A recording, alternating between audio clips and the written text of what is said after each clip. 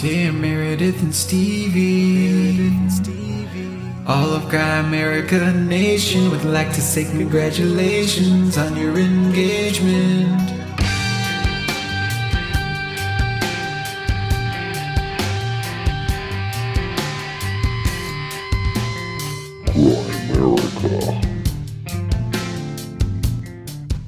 It is normal and routine, and in fact, the most common experience for people to just have a weird hallucination that makes it all work again.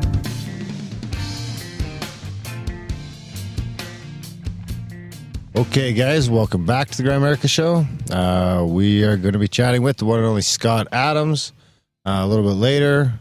Wrote a couple great books, How to Fail at Everything, Almost Everything, and Still Win Big, Win Bigly. Of course, he wrote Dilbert, created Dilbert.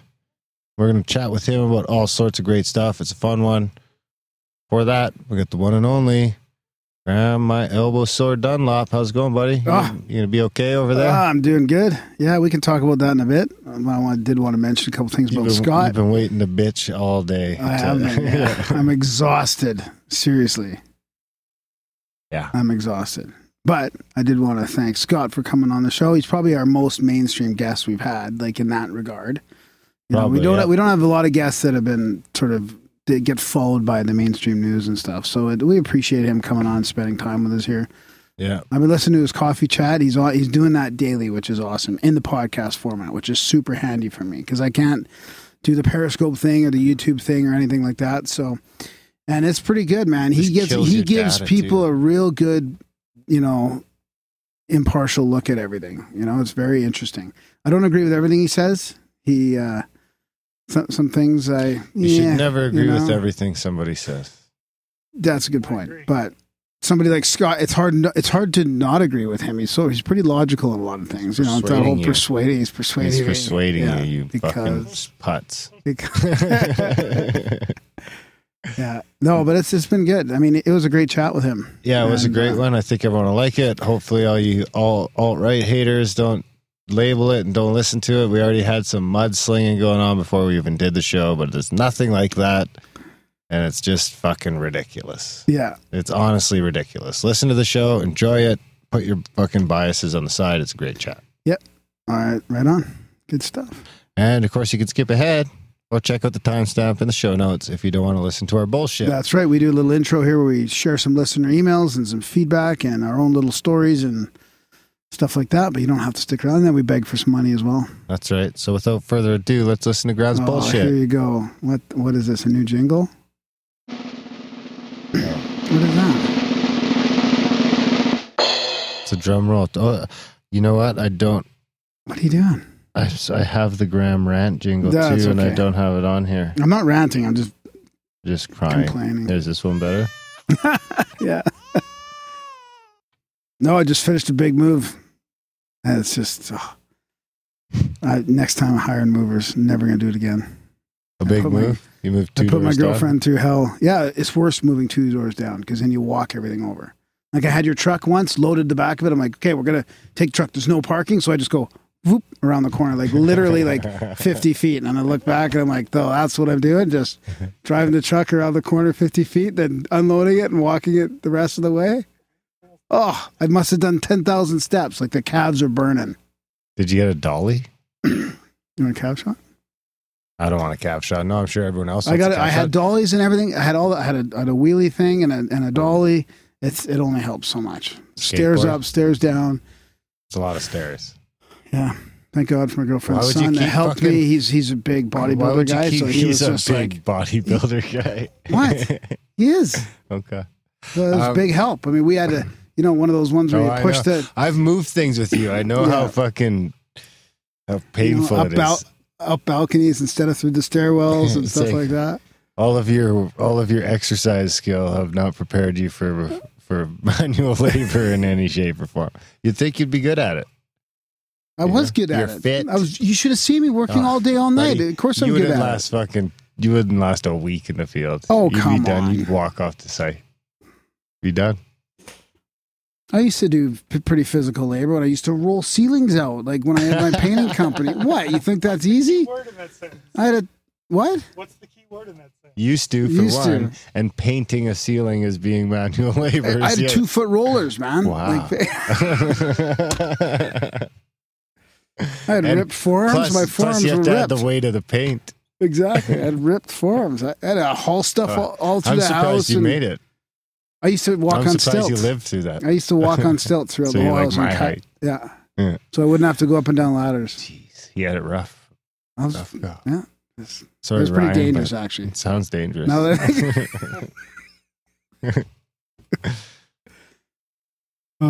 so, what do you want to do? Are you got done bitching? I'm done bitching. Yeah, whatever. I'm just saying. You're just saying. That's all that? I mean, wait, it's anticlimactic. What do you want me to say? What do you want me to say? You'd start bitching about moving a little bit and then like, I'm going to save it for the show. But everything you told me, you already told me. Figured you'd have some nuggets or something falling down the stairs or you got peed on. Yeah, a cat peed on me last night. It was one of the first nights in the new place. Put it this way, it's a smaller place. We're saving a ton of money per month, so we're scaling down a little bit, trying to simplify things. This is why we need support. You know. No, but I mean it's just the way it has to be. So that's good. It's going to be good once we get. Thank you for your storing some stuff here in the garage. No sweat. A bit of I found all that old paperwork. That's kind of bonus. What old paper? Oh yeah, that's right. The story, the game you made up. Yeah. Really? We're gonna put a copy of that someplace. We should sell it. I kept all my old Rebranded tapes. as Grimerica Wrestles. I kept my old tapes and CDs too. I got those. Sell it on eBay. Then we'll have the original manuscript. See, when you keep stuff that long, you don't want to get rid of it because you've already kept it for 25, 30 years. So you're thinking eventually this has to be This is how fucking right? hoarders get started. Right? Yeah. They're usually Does that make around your sense? age too, where they just can't. Can I push it. persuade you that my old CDs will be worth something someday? No. I found a Soundgarden CD that people hardly know of. That was in the late 80s. They came out with Louder Than Love. I found like the original CD before Soundgarden was anything. So just text me the songs and I'll download them.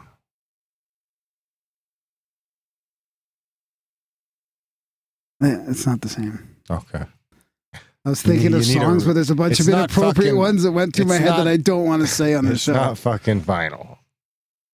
If we were talking vinyl, I might give you some credit that it's not the same. Yeah, I know. But a CD's playing a digital What file. about tapes? Cassette tapes. Are I have shit. a lot of those too. They're shit. 80s hairband tapes and stuff. Do you know how many fucking 80s hairband tapes there are scattered across North America? They're not going to be worth something someday? Hundreds of fucking millions. As soon as I get rid of them, they're going to all of a sudden get popular and they're going to be worth something. I mean, No how chance. do you... No chance. I'm sorry. So you know just what? throw them I away? saved What all do you these do with fucking- that stuff? I saved all these hockey cards and baseball cards and everything else. I got my and hockey just cards like, too. These are worth like $50, you fucking schmuck. And he's like, it's just because it was of that era when everybody was getting fucking cards. I remember you were all No, mine worked were up. before You that. thought Mine you were were from going to have before. thousands. I got Gretzky rookie I have cards. like 24 Gretzky cards and they're still not worth anything. Yeah. But they're not rookie. They're the second year ones. I always thought they were rookie until I took them in to get them appraised or whatever. And I'm like, fuck, these suck. Yeah. Pretty much. So, but hang on. What was I going to say? Oh yeah, well my buddy sold his D&D stuff. Now he regrets it, right? He had a whole bunch of, we had all that stuff from the kids and I was telling him, don't sell it when we were kids. And he sold it like 10 years ago. Now he regrets it. So I don't want to regret. What if I sell all my what would you do with cassette tapes? Throw them away? Landfill. Just really? Yeah. And then what if, there's a big resurgence in cassette tapes and everybody's buying them for like They're not $10 each or Bitcoin. $20 each or something. Oh my God. Well, you're right. I can't argue with that. I'm not going to sit here and try and convince you. If Okay. you want to haul your fucking cassette tapes around for that till you die, then that's you're fucking 50 years old. You can't be hauling these things around. I know. You I'll gotta learn one fucking day. cut that loose. Well, there's just stuff, right? You need to keep some stuff. And the next day, I'm going to Pictures send you an Onion article that says cassette tapes are making a comeback, and you're going to be down at the landfill fucking digging for them. I like it.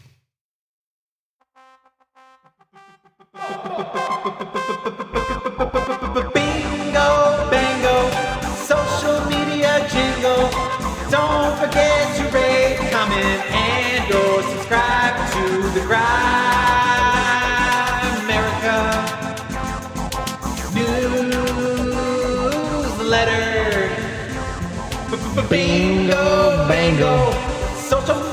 That is one of the best jingles, isn't it? I have an email to read that's the title of it.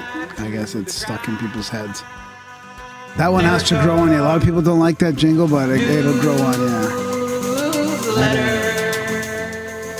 Yeah. Okay. Go for it. You want to start with the email? Oh, Might as sure. well. Song just played. You've already ruined the rhythm. What do you mean? Okay. You wouldn't understand. So, bingo bango, please don't mention my company. My name is fine. So, it is nice when we get emails to, if you don't want me to say your name, please say so at the beginning. Or don't even put your name in it. Well, I finally took Make up the a time to reach out and say thanks. The guilt is eating at me. I'm on my second run through your podcast and still haven't contributed. I've gone from living on the street to having a deadly job, salary, etc., and being totally content inside. I will send you some money soon. You guys are the bomb, and the fact that you're just down the road gets me even more excited that like-minded people are close by. So I'm from Vancouver Island, but I live here now. I'm a loving, compassionate in Alberta. NDE, empath, Kundalini teacher in recovery, and an astral traveler. Astral traveling is very easy. Your guest that spoke on it didn't mention the easiest way to get out of your body, which really surprised me. And he doesn't tell me what it is. He's been stabbed at, shot at, died a few times, spent lots of time on the street. I've had a tough go with life, but for some reason I'm still here. You guys are doing a great thing, and I'm proud to call myself a Grimerican. I would love to catch up with you guys next time I'm down in Calgary. The Sea-Seti thing would be a blast. And if you guys come this way, let me know. I've got lots of space. Please, if there's anything going on in our province that you feel I would enjoy, please keep me in the loop and I'll do the same. Don't know why I've waited so long to reach out. So he's got a little synchro here.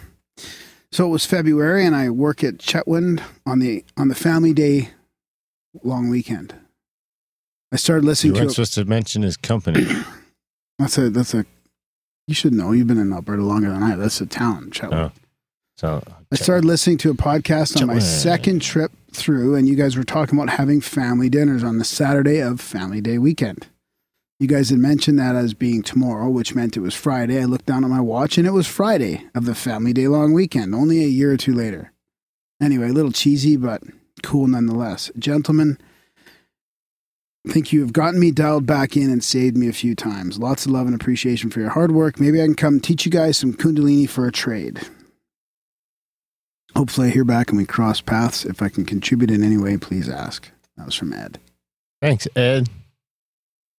We appreciate that. We'd love to do some Kundalini too. Yeah. We figure it out. Till then, check out grimerica.ca/support. There's a ton of options over there. Is that what I got? No, I got some other ones for later, but yeah, go ahead. Under the social media jangle. So we have here on the Scott Adams video. Oh boy. When you say I will get, you're affirming that you currently don't have. Affirm I have. I know that's a tough one, man. I always flip flop back and forth, and I think that's my problem. I got to stick with one or the other. Here, this one's on a brief history of weather manipulation with Jim Lee. The host seemed to not know what an NACI was. So yeah, you're right. The fucking host doesn't know what that is. I still don't know what that is. What's a knackle? An NACI? I don't know. Are they talking about you, obviously? Well, do you know what it is? You're the host. NACI? Well, I know, but I know more about weather modification than Darren does. From Gnarly Boys National Productions. Academy of Climate Change Institute? Probably. National Academy of Go Fuck Yourself. From Gnarly Boy Productions. I love this show so much. From our buddy Steve Burnson. I don't know. STVBR. Oh, by the way, Stevie said yes. So we got our first Grimerican Union. Well, we got to explain that to people. Well, we have to the last episode, we bring some played a context to this proposal. stuff. Yeah. From, A wedding proposal. I forget her name. Margaret? Meredith? Meredith. Attaboy. So Meredith asked Stevie, her boyfriend, to marry her, and he said yes. We played her jingle on the show, and so he got the proposal by listening to the podcast. That would have been pretty cool, actually. Yeah. And then I think when he listened, she was standing there on her knee. Because I told her the timestamp. really? I told her the timestamp and everything, so she was ready for it. That's pretty cool. Yeah. So they've invited you down to marry them. I don't know if you probably have to take like a course or I was something. wondering about that. Have to, yeah. Just bring my. Could I bring my? You can get certified. But I don't know. Could I Maybe bring my Sir Grey of Grimerica There you from go. No Agenda? where you're no I agenda W, ring. yeah. Yeah. I don't know how it works. Maybe in Kansas, fucking anything goes. We should ask Ryan from Kansas, or we could ask Sam. Would you seriously consider it? Oh, I can't even think about traveling for stuff right now, to be honest. But when would it be? I don't know. It's got to It be. was next year, If maybe. it's a year or two out. Yeah, maybe. Consider it, eh? We'll put you Yeah. through a little weekend course. Send you down. I'll meet you there. Fucking You're doing the strap a little- ceremony. Strap a little GoPro to him. Fuck yeah! I'll videotape the whole affair. Yeah. America now owns the rights to your wedding. Yeah, well, everyone's got to sign a fucking thing on the way in. I think it'd be neat. We'll send you down. We won't. We don't need to film anything, but it'd be pretty funny if you married some people. I want to at least release the audio. That would be pretty cool. Then you could be like a pastor. Pasture? You're not out to pasture just yet. You could be a pastor. Pastor? I don't even know her. That was terrible. Yeah. All right. Ready for more? Well, I was going, wasn't I? Wasn't it me? I think you're done with the social media, aren't you? Fuck, I love this show and the jingles, but y'all suck at playing rain sticks. Oh, Now there will probably be a 20-year drought. Thanks a lot, jerks. Actually, it's been hailing like a mouth. Sending you good vibes. I forget where I don't even remember where we were sending them. Oh, to BC, did it rain? It hailed here. was it for BC or California? I don't know. But we're being warned not to quit abusing the rain sticks, you novices. How are we abusing it if we do it once? I don't know. It's not like we're doing it every We show. don't have a ticket. But I'm the only fucking Indian certified. in the bunch. Yeah. I'm gonna But get they're a not ticket. Indian, the rain sticks, are they? I think they're Yeah. Eastern. I think they're from the East. They're not from native North American. Indian. It's okay, bro. Don't let your white privilege back into a What? It's okay to say Indian. I said it. No, you didn't. Say it. Say it. Well, the rain stick's not from North America, I don't think, is Hey it? Siri, where do rain sticks come from? Like Indonesia or something. Here's what I found on the web for where do rain sticks come from. Have a look. Read it to me, you fuck. Say Indian. Indian. There you go. Call me an Indian. You're an Indian.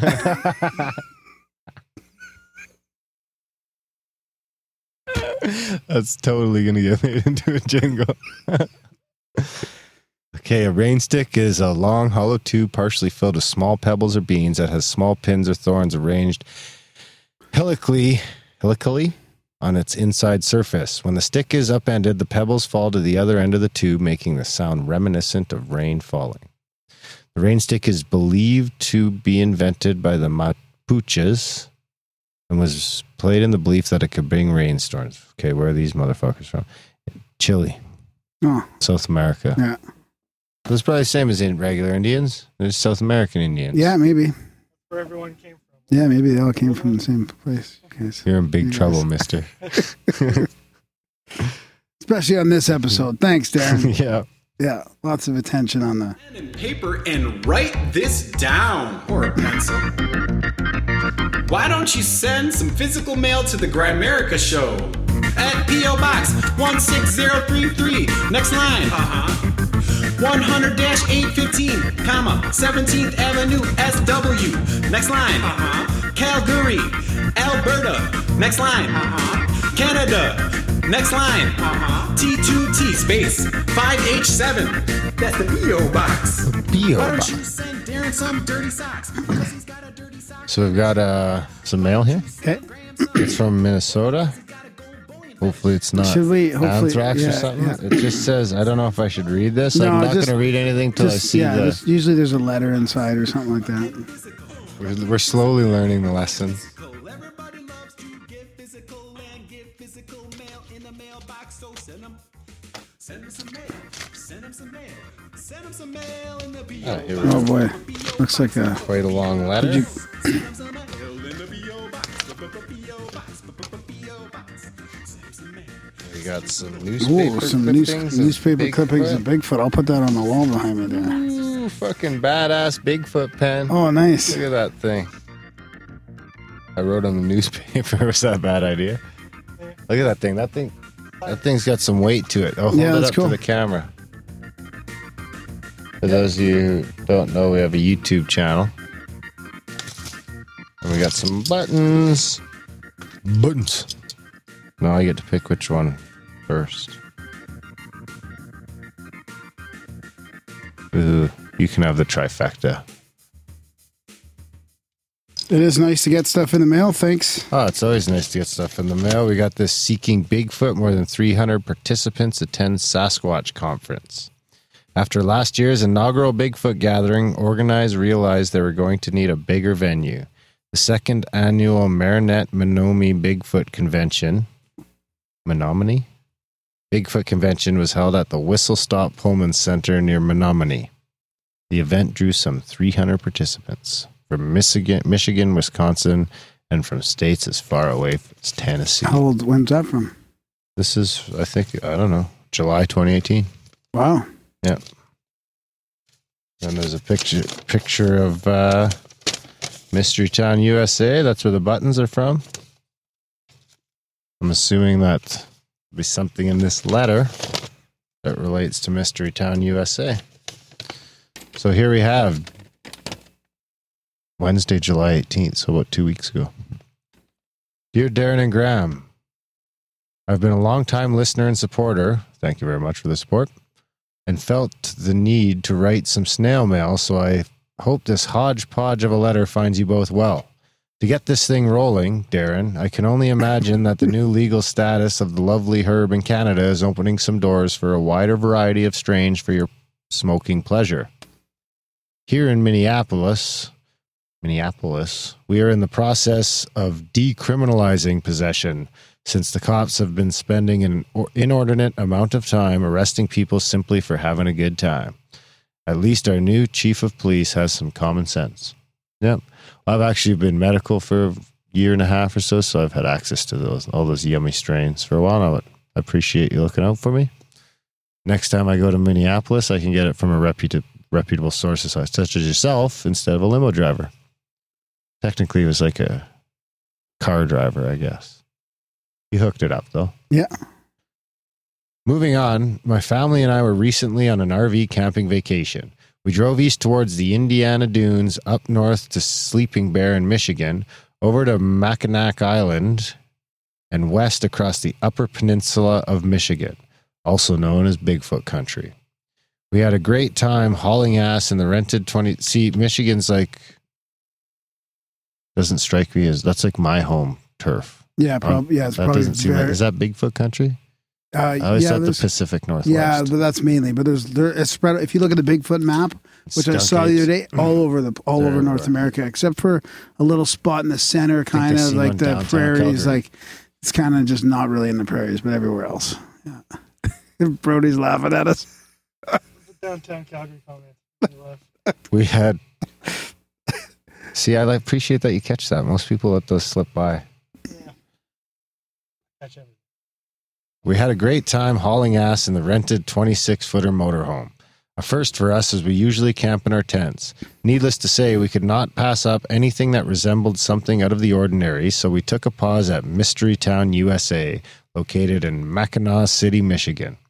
We didn't get beyond the gift shop as most of the mystery exhibits, i.e. Loch Ness, Area 51, Sasquatch, etc., seemed rather unsophisticated compared to the level of intellect found on your podcast.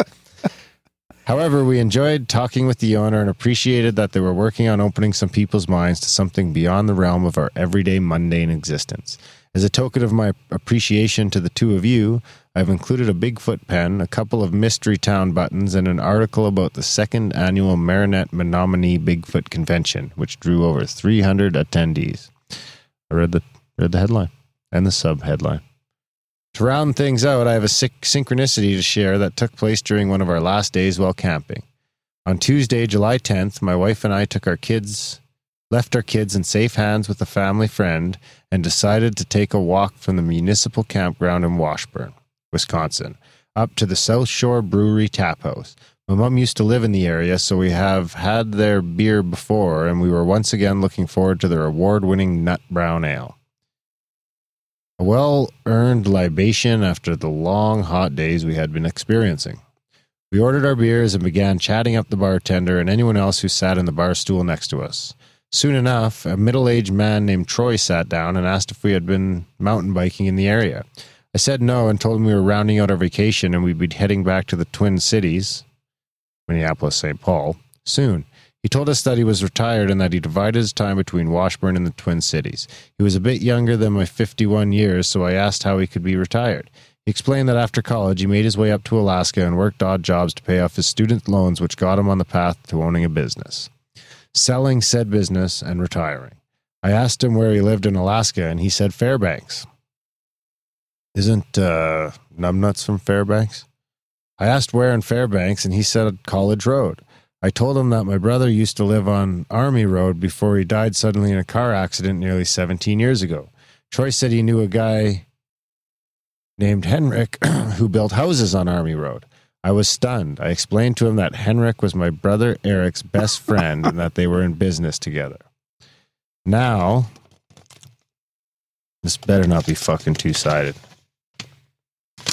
Okay. Now the three of us were flabbergasted. Memories now jogged. Troy went on to reminisce about amazing parties at my brother's cabin on Army Road, drum circles, hot saunas, weed, sled dogs, and music. We shared a few more stories, all the while astounded that Troy knew Eric. It was comforting for me to hear my brother's spirit communicate across space and time all these years later. Troy and I exchanged our contact information, and he let me know that he'll be relating our chat with Henrik, whom he occasionally visits.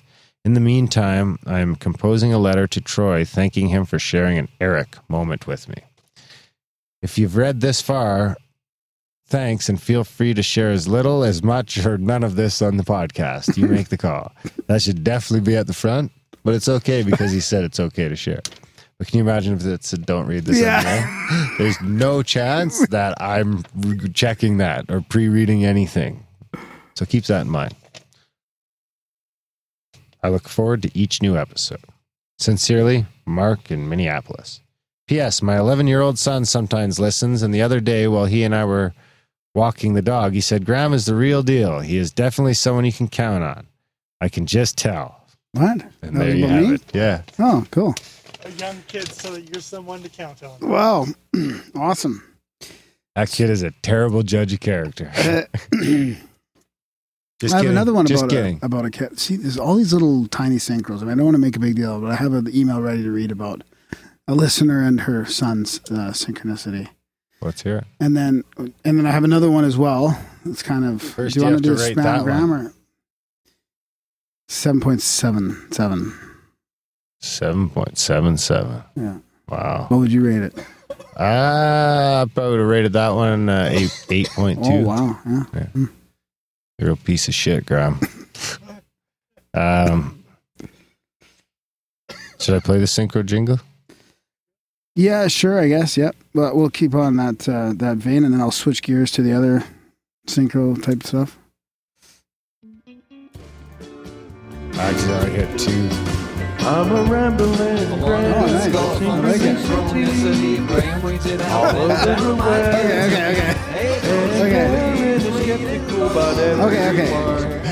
Okay. My two favorite synchro Like jingles Joe playing Pesci. at once. All right. Hey guys, just wanted to share a small synchro that happened a few days ago. About a week ago, I gave my son my debit card and told him he was in charge of the family's money from now on. That included paying the bills and spending any extra money. He's only 8 years old, but man, did he love the new responsibility. Of course, I see over all this and have the final say. He decided he wants to set aside money over the next few months to buy a bull for his ranch. It's just an empty piece of property we purchased with our tax money this year, but I added his name to the deed, so he has ownership and the responsibility. So while we were talking about money, we brought up wanting to open up a bank account. just for him so he has his own saving to spend on his ranch supplies. So we set the date for me to take him on Monday and headed out that morning after they opened. On the ride to town, my son asked me what flag I like the best. I said the Canadian one, of course. I love the maple leaf on it and its simplicity. He told me he liked the Brazilian flag because his two favorite bull riders are an American and a Brazilian man. I asked what he liked about the flag, and he told me the colors and gave me an outline of what it looked like. I told him I thought it had red in it, but he said he didn't think so. So we quickly Googled the flag and took a turn checking it out. Skipped to the bank. We were sitting at a really nice lady's desk as she explained to my son all about how the bank runs and what comes with having an account. I was checking out everything on her desk and saw her nameplate, and it says she speaks both Spanish and Portuguese. So I said out loud, "Oh, you speak Portuguese as well?" She said, "Oh, yes, I'm from Brazil." I told her that's funny because we were just talking about the Brazil flag on the way to the bank. So she reached under her desk and unfolded her Brazilian flag to ask my son, "This flag?" We live in southwest Utah, and we don't have too much diversity around here, so it was fun sharing a synchro with my son like that. Thanks for taking the time to read our story. I've been thankful for such a great show you guys provide us with. Listeners, please support them if you don't already. Have a great day. And that's from Amanda in Cedar City, Utah. There you have it. Support the show. So what do you think? You got to rate that guy. I'll give him a 7.77. Come on. It's a kid. I don't know. It's a what? 6.8. All right. Does a kid listen? Sometimes. That shouldn't make it. That shouldn't make a difference, Darren. You can tell this guy don't have kids. But yeah, that's pretty interesting. How that all comes up, and then they go to the bank. I think it's cool how she just like had a flag. I know, that's the thing. Right? Hey, That's here's like a a level of Brazilian pride. flag. Like, come on. It's just, I just because of that now, I just imagine all Brazilians having a flag Yeah. somewhere That's on them. incredibly racist. Oh yeah, incredibly. But that's also why it's funny. Continue. So, well, the other thing, That's I mean, it, this you're is done? kind of a spam gram thing, but I mean, I did want to read this email out. Now, I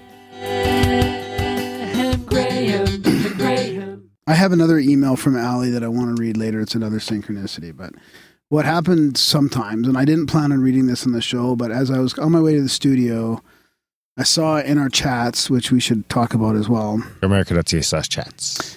is book club stuff, right? Right. And I got Right. 2 emails Don't today. you make a whole song of Graham just going right? Shut up. Right. So I had 2 emails today. Right. Didn't Mac just start the book club today? That's what I'm trying to get at. Oh, That did I I'm ruin trying it? to tell you the backstory Oh, about I this, ruined right? your crescendo? Crescendo, yeah, my apex or whatever, or my Climax. climax. You had a hard time saying that, didn't you? Climax.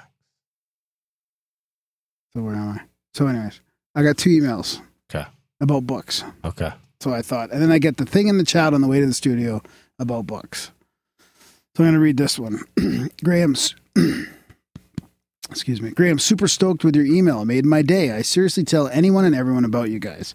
I can't get enough. I want to enter the Matrix so I can download all of your shows in a few seconds. Hey, I was wondering Then something. you have nothing left to listen I'm an to. avid reader, and every time you guys or a guest mention a book, I scramble to write it down. Actually, I'm just going to cut in here for a second and say I do put most of the books, even if we talk about them, that they aren't the guest books, there's links in the show notes usually. So most of the time, if you don't have to write them down, just go to the show notes, click on it, and you can add it that way. So anyways, unfortunately, most times I'm driving or too busy to do so. I also know you have a bookcase full of cool books. I thought I took a picture of that somewhere. There's multiple pictures of it on Twitter. Yeah, I haven't at even least. I haven't even replied to this yet, but I do have a couple pictures. So she says, "Can I help you guys catalog them?" What I was thinking was I could start a Grimerica Goodreads account. Are you familiar with Goodreads?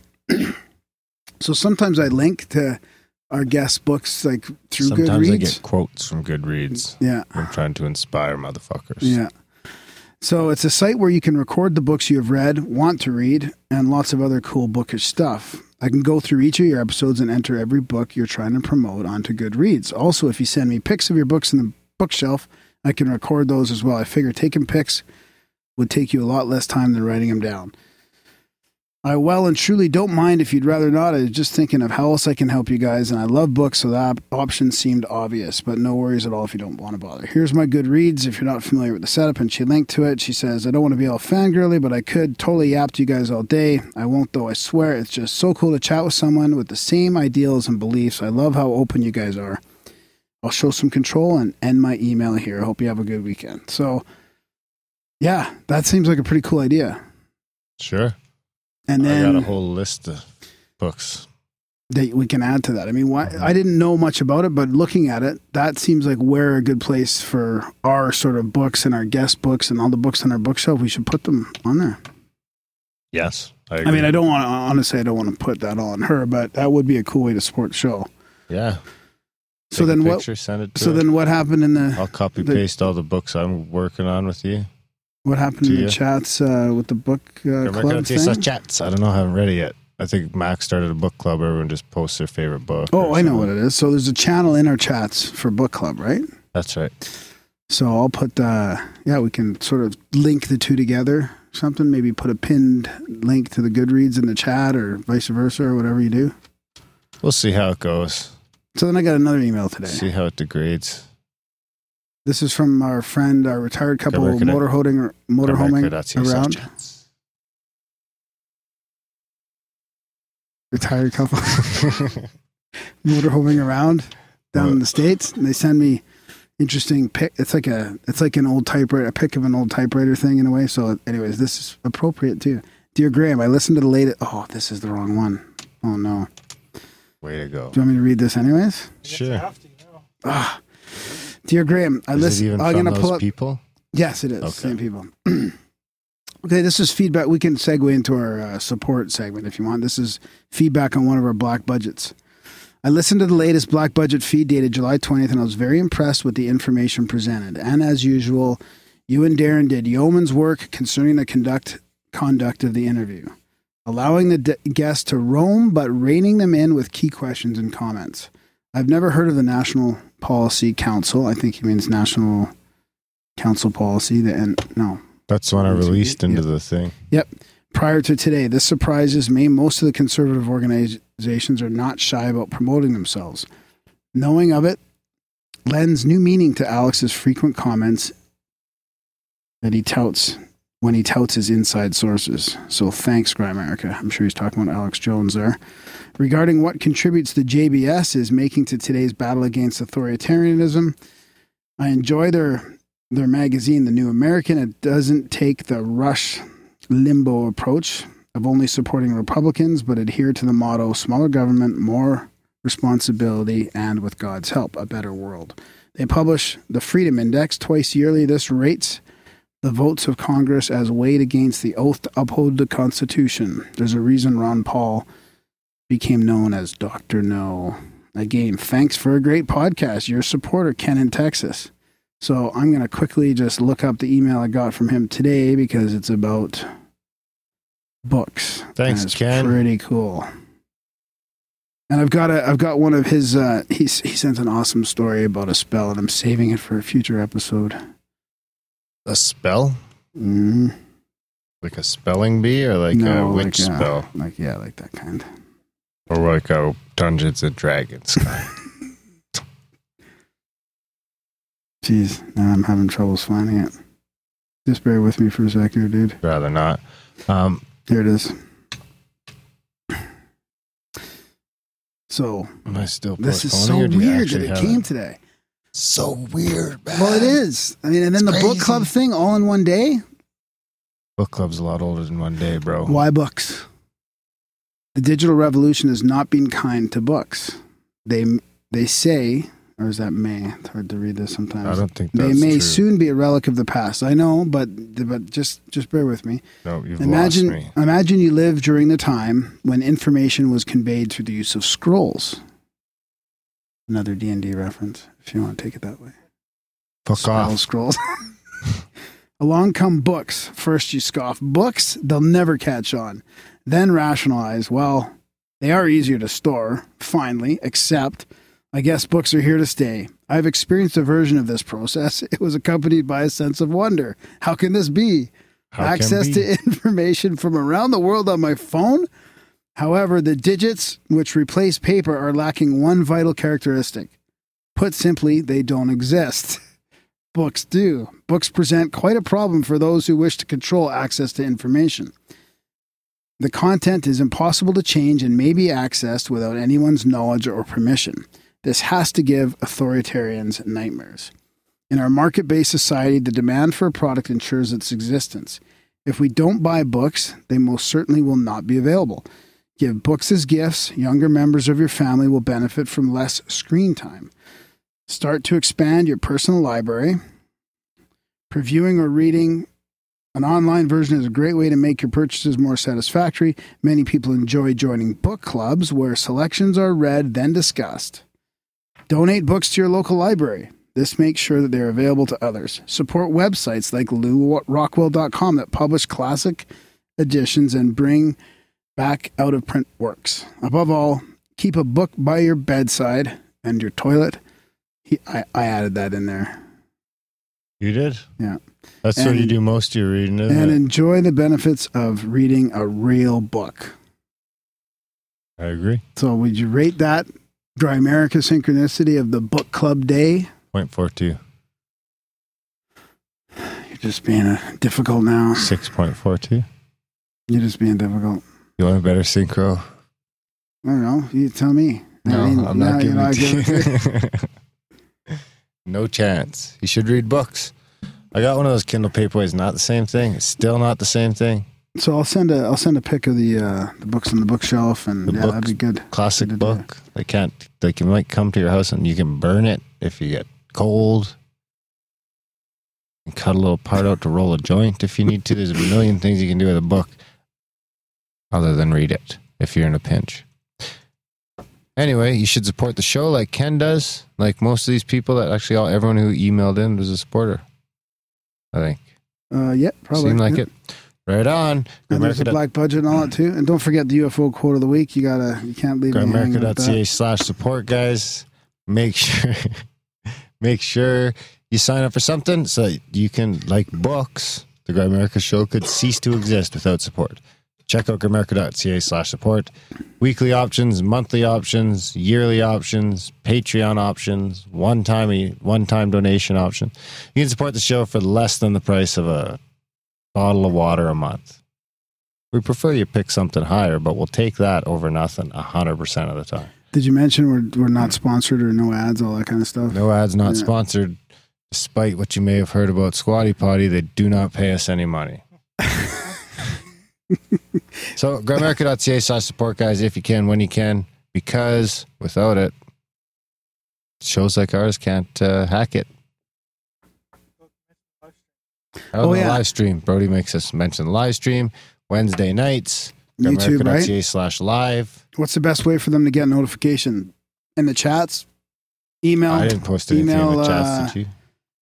You didn't post anything in the chats today? No. Subscribe to YouTube and click the bell button. And then most Wednesday nights, right when we start, I'll tweet it out. Yeah, you'll tweet it as well. And then the newsletter is another way to get access. That's right. We'll notify you every week. I think we got to make sure that happens. Include Justin in that. Fuck yeah, that's right. So anyways, lots of different ways. And we should be like down to our last couple of UFO quotes. Darren and Graham going deep. It's a profound UFO quote of the week. Words to ponder and critique. It's a profound UFO quote of the week. I picked a good one here for this episode. Let's hear it. When the mysterious light first appeared, it was seen moving rapidly from the northeast and heading in a southwesterly direction.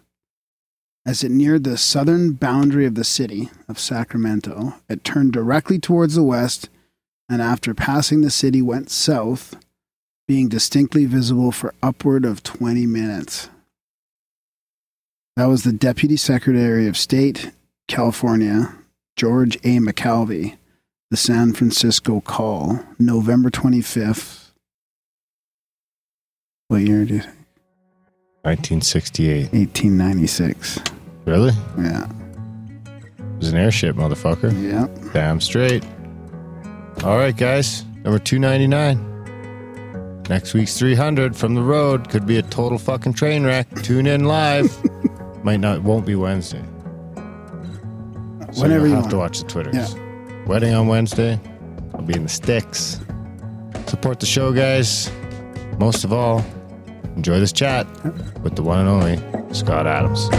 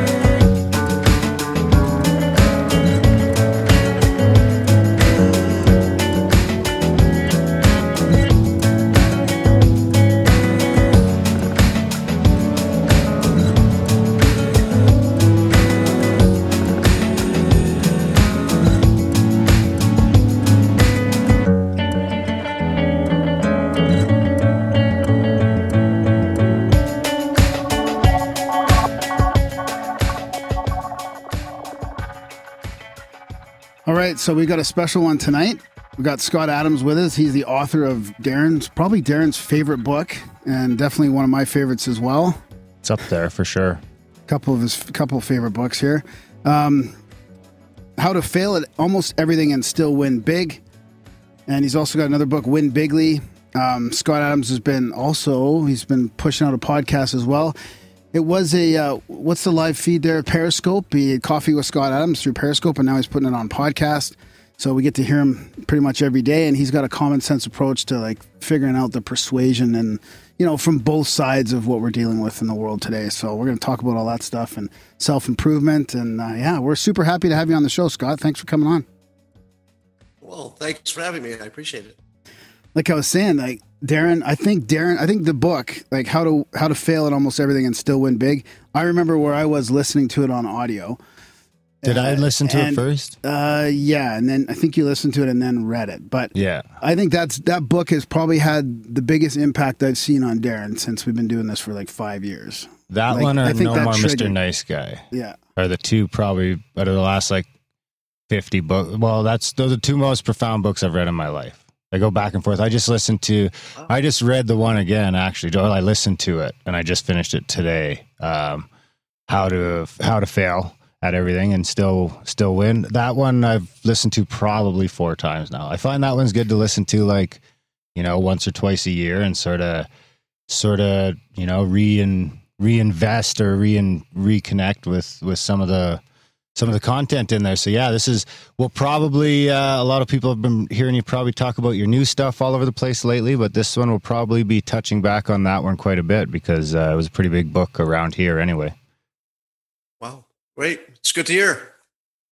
Yeah. So where do you want to start, buddy? We'll start on the things that affected you in the book the most, maybe, and Scott can expand on those.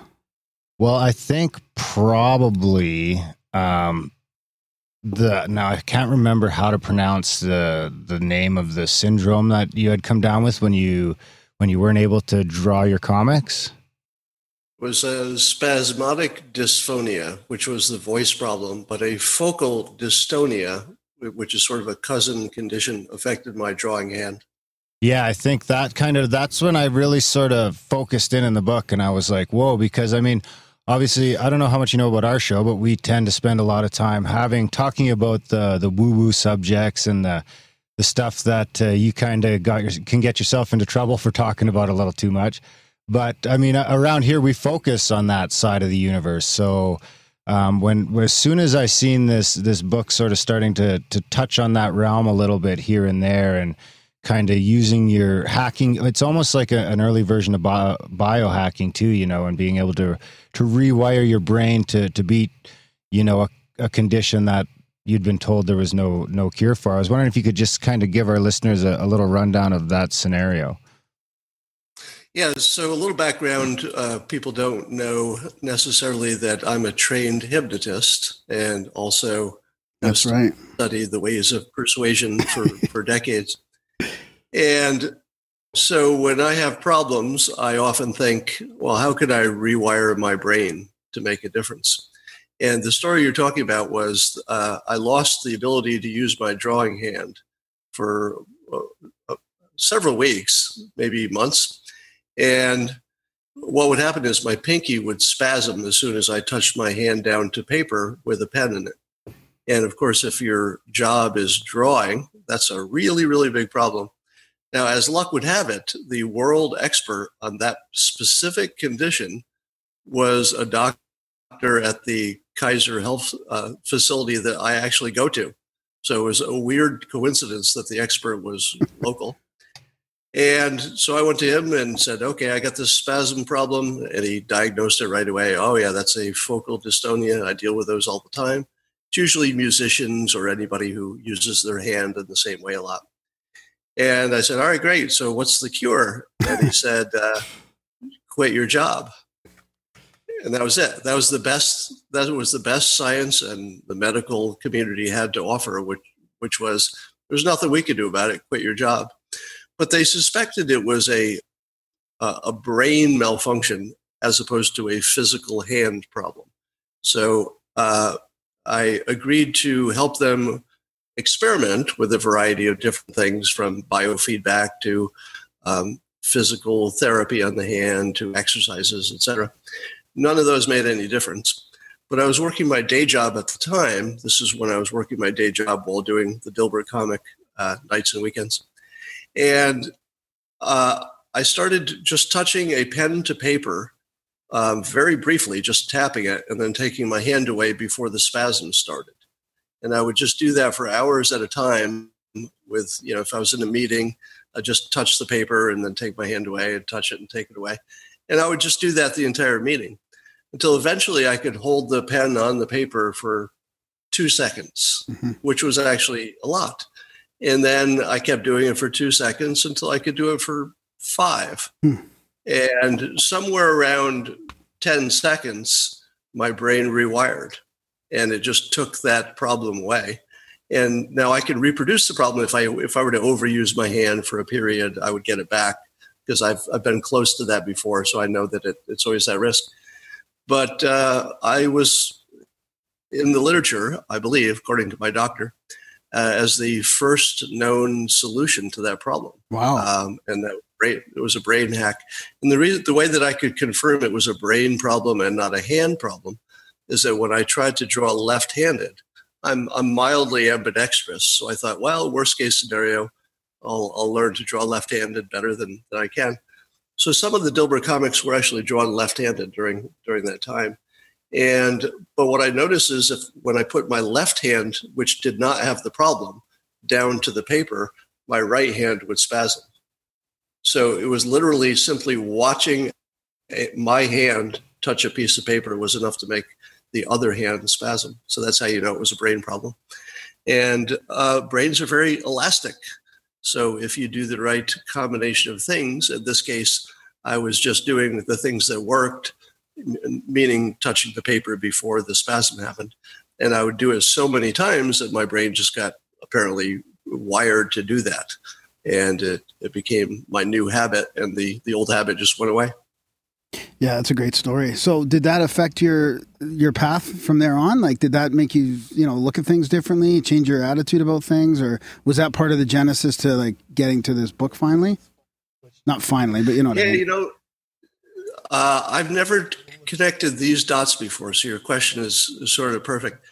You know how sometimes bad luck leads to something good? You would never choose the bad luck, Yep. But sometimes it opens up a door. And there were a couple things that happened because of it. One of them was that a second time my hand started to hurt. And I thought, oh no, I've overused it again. I might recreate this problem.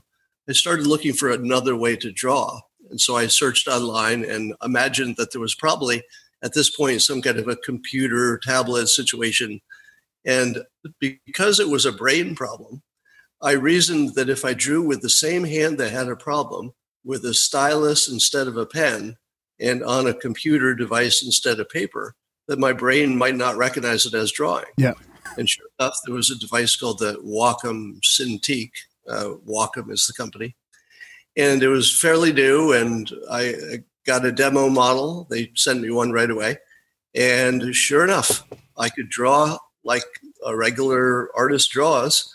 And because it wasn't a piece of paper, my brain didn't recognize it as a problem. And so here's the good news. Moving to the technology well before other cartoonists were doing it, it's fairly common to draw this way now using that same device. But at the time, I didn't know anybody who was doing it. But it probably cut my total workload by 50%. So there was a learning curve, but once I learned to draw with a computer, it just could do so many things of, resizing and copying and pasting. And there's just so many advantages. To draw a straight line is the easiest thing in the world. So that was the first advantage. So the bad news with my hand led to a 50% decrease in my workload. You can't get much better than that. But the second thing that happened was years later, when I lost my voice to a mysterious and incurable, we thought, problem called a vocal dystonia. And my doctors were baffled. They didn't know what it was. They didn't have a name for it. I figured that out by Googling it eventually. True story. But there was no cure. Nobody knew what it was. They thought it was a mental problem, etc. And one day, just in a moment of inspiration, I thought, I wonder if it has anything to do with that hand problem I had years ago, because they both had that same muscle spasm quality to them, but different parts of the body. So I Googled the term vocal dystonia, and that was close enough for Google to kick up spasmodic dysphonia. Different words, but there was enough of a connection that it found them. And then I played a little audio video clip of somebody with my same problem. And the moment I heard it, I thought, that's it. I found it, because it was somebody who had the exact same problem talking in the same way. And so I took that to my doctor. Now I had a name for it. That allowed me to follow this path to the one doctor in the world, one doctor who had an experimental surgery. And I went to visit him. He was down at UCLA, Dr. Gerald Burke. And he had cured a number of people, but it was still very experimental. Sometimes things went worse. So for some amount of people, maybe 15%, they might get worse and lose their chance to ever get better by the surgery. But other people got good results. So I decided to do the surgery. And as you can tell, my voice returned. So I managed to cure effectively, if you can call it that, 2 incurable problems, one with my hand and then later with my voice. But I probably would have taken much longer and maybe never figured out what was wrong with my voice. And by the way, a lot of people who have this condition never figure out what the name of it is and therefore can never seek treatment. So the hand problem probably saved my voice, which was a much bigger deal than even the hand problem was. So 2 huge pieces of good luck, getting my voice back and then cutting my workload by half because I had an incurable medical problem that I also cured. So talk about things working out right. Yeah, no kidding. And then I think with the voice problems, I think you were like that as by that time is when you had started touching into affirmations and things like that. So, I mean, obviously it seems like I'd been doing affirmations for most of my life. And for those who don't know what that means, it just means repeating or writing down a specific vision of what you want to happen. So before I was rich or before I was a cartoonist, I was saying, I, Scott Adams, will be a syndicated cartoonist. And that happened. I said, I, Scott Adams, will have a #1 best-selling book. And that happened. I said, I, Scott Adams, will speak perfectly when I couldn't speak at all. So I would repeat that in a way that nobody could understand except me because I couldn't actually speak. But every time I drove, I would just repeat, I, Scott Adams, will speak perfectly. Now, I never spoke perfectly before, even before I had the problem. I didn't have a great voice. But now I do these periscopes, the online streaming video every day. And one of the most common comments I get is people say how much they like my voice. and that wasn't true before. Before, nobody said that, because part of recovering from that problem was learning proper voice technique. So I came out ahead voice-wise because I know how to produce proper voice as part of the process of making sure I don't re-injure my vocal cords. So I came out ahead on that too. Nice. So did that also change? So all those things, like getting over those obstacles and all, did that end up leading towards your book? Like having all that stuff happen, I mean, did that really change your paradigm at all? My life has been so unusual for my entire, well, really, including childhood. The number of things which have happened to me seem so far beyond what coincidence could explain, that either this is a giant simulation and somehow I've learned how to program it, or there's something to affirmations, or it's just some kind of weird selective memory that makes me think things are happening for me, but maybe they aren't. So whatever the answer is really interesting, but we don't know exactly what that is. All I know is that the number of things that have happened in my life that go just way beyond anything normal, it's just hard to explain through normal means. Now, have you noticed that happening outside of affirmations, or is it, I mean, I guess selective memory would be a big thing there, but does that crazy things, has it always been happening, or do you notice it more when you kind of tune into it? Well, the affirmations have preceded some amazing coincidences. I talk about some of them in the book, but I'll just mention. Well, before I had any money, before I was a cartoonist, I thought, well, I'm going to try an affirmation that I'll get together with a particular woman at work who was way out of my league, and I didn't even work in her department, and it seemed impossible. And then this huge series of coincidences happened that just put us together a bunch of times, and the next thing you know, I was going out with her. And I thought, well, okay, maybe I just underestimated my awesomeness, and that wasn't such a hard goal. And maybe I'm more appealing than I think I am, so maybe that wasn't unusual. So I thought, well, I'll try it with money. So I started an affirmation that I would get rich in the stock market. And I did that every day for a while. And one day I woke up literally in the middle of the night from not even a dream. I just sat up in my bed thinking, buy Chrysler stock. Now, this was a long time ago, and it was when Chrysler stock was in sort of a bankruptcy or near it, whatever the exact words were. And nobody was buying that stock. It was at its lowest point. And I tried to open a stock account to buy it, but my application got lost in the mail back when things had to be mailed. And I didn't get it in time, and the stock started going up. I don't know, maybe it went up 10 or 20% in the time it took me to sign up for the account. And I thought, darn, I was right, but I was too late. So I didn't buy it because I thought the big gain was the 10 or 20% that I had just observed. But Chrysler became the biggest gaining stock of the entire year. So I think there are 10 or 20,000 stocks in the world. I picked for my first try. I'd never bought a stock before that. For my first try, I had obsessed for no obvious reason. I had done no research. It wasn't on the top of my mind. I had no connection to Chrysler. I'd somehow come up with the one stock out of 10 or 20,000 that was the number one stock. So I thought, well, I missed the boat. I should have trusted that. I should have acted on it. So I thought, well, I'll just try it again. So I tried it again and waited for another inspiration. And one day I picked up the newspaper and I was flipping through, and there was an ad for a new stock offering, a company called Ask, A-S-K, some kind of a software company. Now, I didn't know what they did except software. I had no knowledge about this company, but it just, for some reason, felt right. So I put maybe $1,000 into it. And immediately it went up, I don't know, 10 or 20%. And I thought, wow, that happened in about 2 weeks. I'm a genius. If I could keep this up, look how rich I would be. I seem to be the smartest investor in the world. So I sold it, made my, I don't know, $200 or whatever I made. And I thought, woo, I'm a genius. And that stock continued up to be one of the biggest story stocks of that entire year.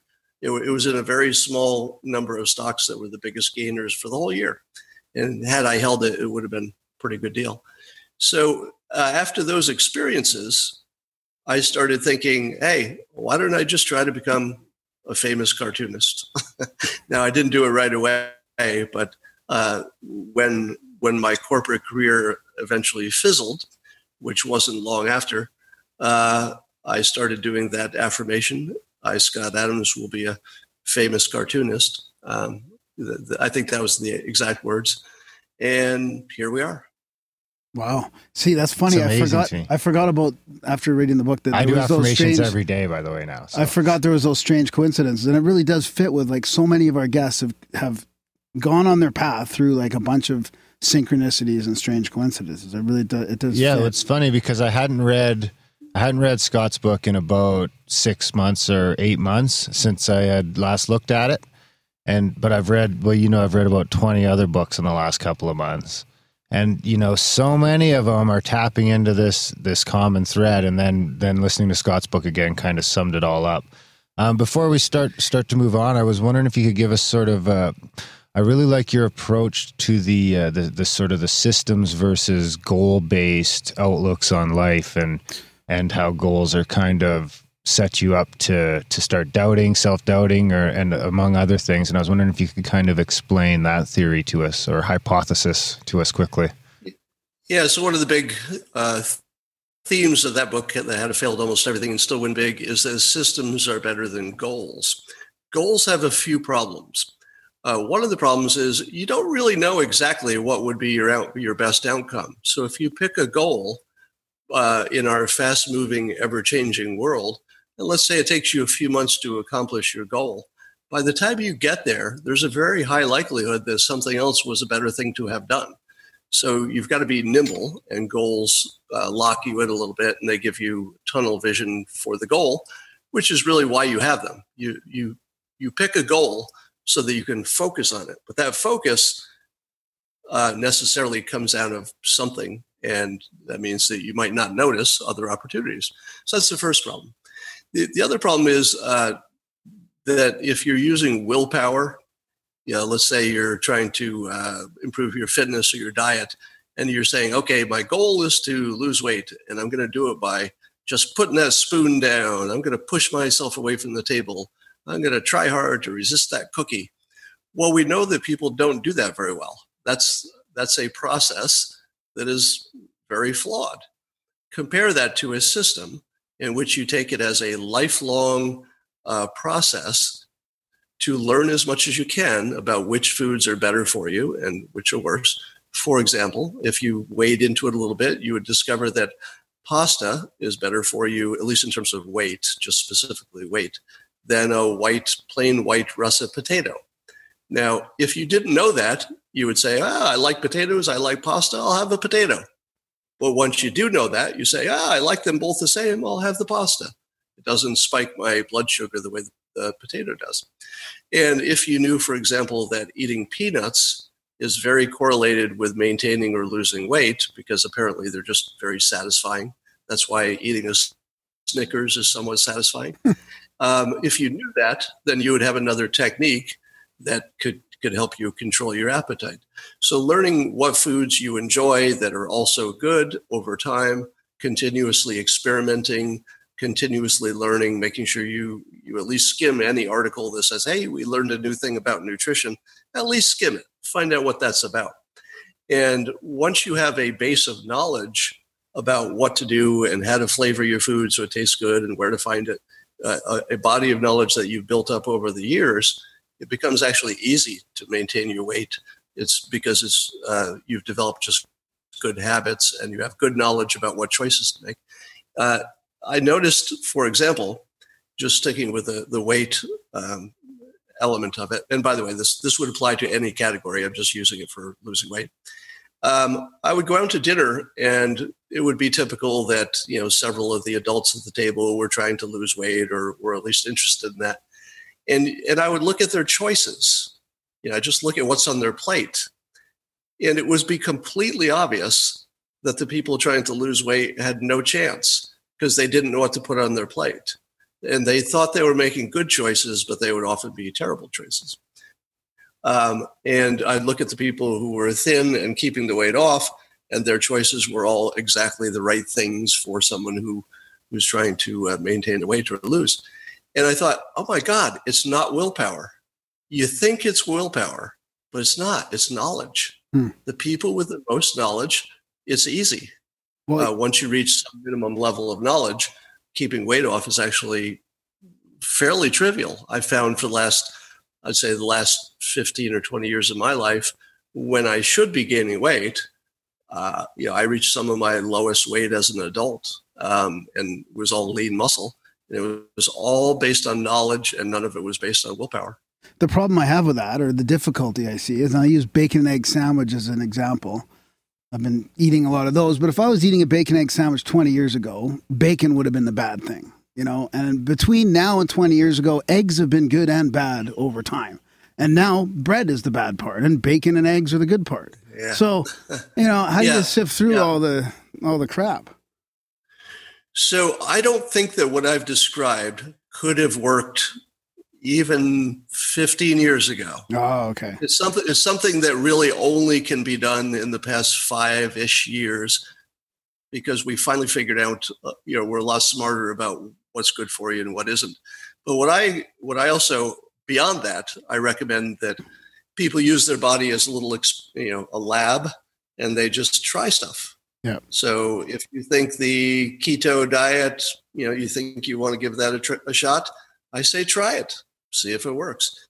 So you may just A/B test your way into something that works, independent of what the science is telling you at the moment. Yeah, that's a good point. Yeah, it is. I do think it is changing. I mean, especially with the health and wellness and the biohacking community and all the science that they're doing with the stuff. It really does seem to be a little clearer now. Yeah. So where do you want to... And I also advise people weigh themselves every day as part of a system. The old thinking was, if you look good in the mirror, you're good.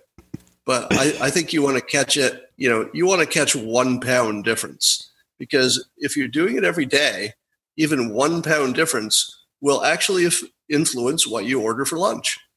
And if you didn't weigh yourself, you'd think, I'm okay. Well, I'll get the French fries. I'm going to start. Pretty soon your mirror will tell you. I'm going to start it. No, but but you're... By the time your mirror tells you, it's a little too late.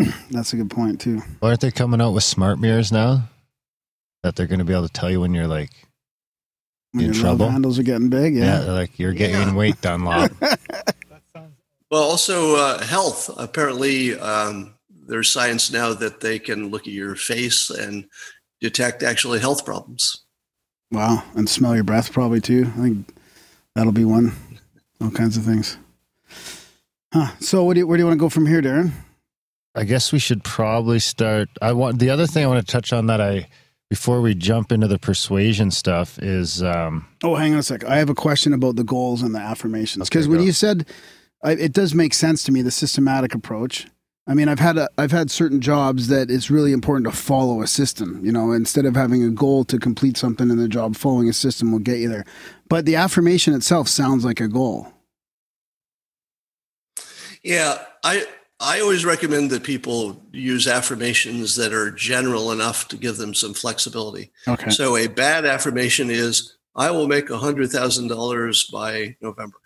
A good affirmation is, I will be wealthy. Or I will get rich, or I will get a promotion without specifying promotion to what, or I'll get a better job without specifying what job that is. So the more you can leave it open, probably the better chance you've got. Yeah, that makes sense. All right, Darren, what were you going to say? That really ties in with the Dale Carnegie stuff. That's crazy. Old school. Yeah. And then didn't you get some of your public speaking stuff from a Carnegie course? Yeah, the Dale Carnegie course is insanely powerful. I recommend it to everybody. It was one of the maybe top 2 or 3 educational things I've ever done, and it was just an evening course for a few hours, a few times a week, for a few weeks. So in terms of investment, it was small. In terms of payoff, it's just enormous, just life-changing enormity that never stops being important. I mean, they teach you how to be comfortable in front of a crowd. Now, think about how many people are afraid of talking in front of a crowd. And then think about how many people's careers and life, they would have so many more options if they could be the one to stand in front of the crowd and do it confidently. And the Dale Carnegie course also taught you how to just make conversation with strangers, which is the most frightening thing in the world if you're an introvert, as I am naturally. But once you learn the technique, you start looking at people who have good social skills and you say, hey, they're using the technique. Now, they don't think of it as technique. It's just something they learn from probably family or friends, something they learn from their parents. And they're just acting the way they've seen other people act. But if you didn't have that model, you don't realize that there's technique involved, and it's fairly formulaic in terms of how to approach somebody comfortably and make them feel comfortable and how to do all that. So between the ability to speak in public and to also speak privately to strangers and be comfortable, it's completely life-altering. It's crazy, too. And he gets into the affirmation stuff, too. That Carnegie guy was pretty switched on. Yeah. Pretty good. Yeah, he was ahead of his time. I think my mom took that course in the 80s, I think. And she came back. It was really, she would call it, now it's mindfulness, right? But she would say, I'm internal. Like she would be, that was, I think that was from the Carnegie course. I'm not sure, but she took a couple other ones too, but really trying to become present. And that's kind of where I learned about, being in the moment or mindfulness. Cause she would always say like, oh, sorry, I'm internal, which means like she's in her head, that she's not being present. Would you say that your hypnosis course was up there on the list of most important things? Yeah, I usually put that in the top 2 with the Dale Carnegie course. So when you learn hypnosis, some of it is used directly to hypnotize people, and you do that to earn your certification. You've got to hypnotize a lot of willing subjects. But the important part that came out of that was not that skill, because it's not something you use very often, but simply understanding how people are wired, and specifically what I call the moist robot view of the world. And that is the moist robot idea, is that humans are essentially just wet robots, the blood part making us wet, and that they can be reprogrammed. And there's more and more science that backs that up. Brains are far more programmable and modifiable than we used to imagine, and now it's fairly common knowledge. So learning that early allowed me to see people acting irrationally and to put it in perspective, which is, without the hypnosis training, if I saw somebody ignoring facts and arguing some way that looked crazy or emotional, I would say, well, if I use my facts and I've got good sources and I use my reason and common sense, I can convince this person. That never works. Maybe it's worked somewhere, but it so rarely works that reason and facts will change anybody's mind, that until you've actually gone through a sort of a hypnosis kind of experience, learning it in particular, you don't understand how irrational people are and how susceptible they are to suggestion.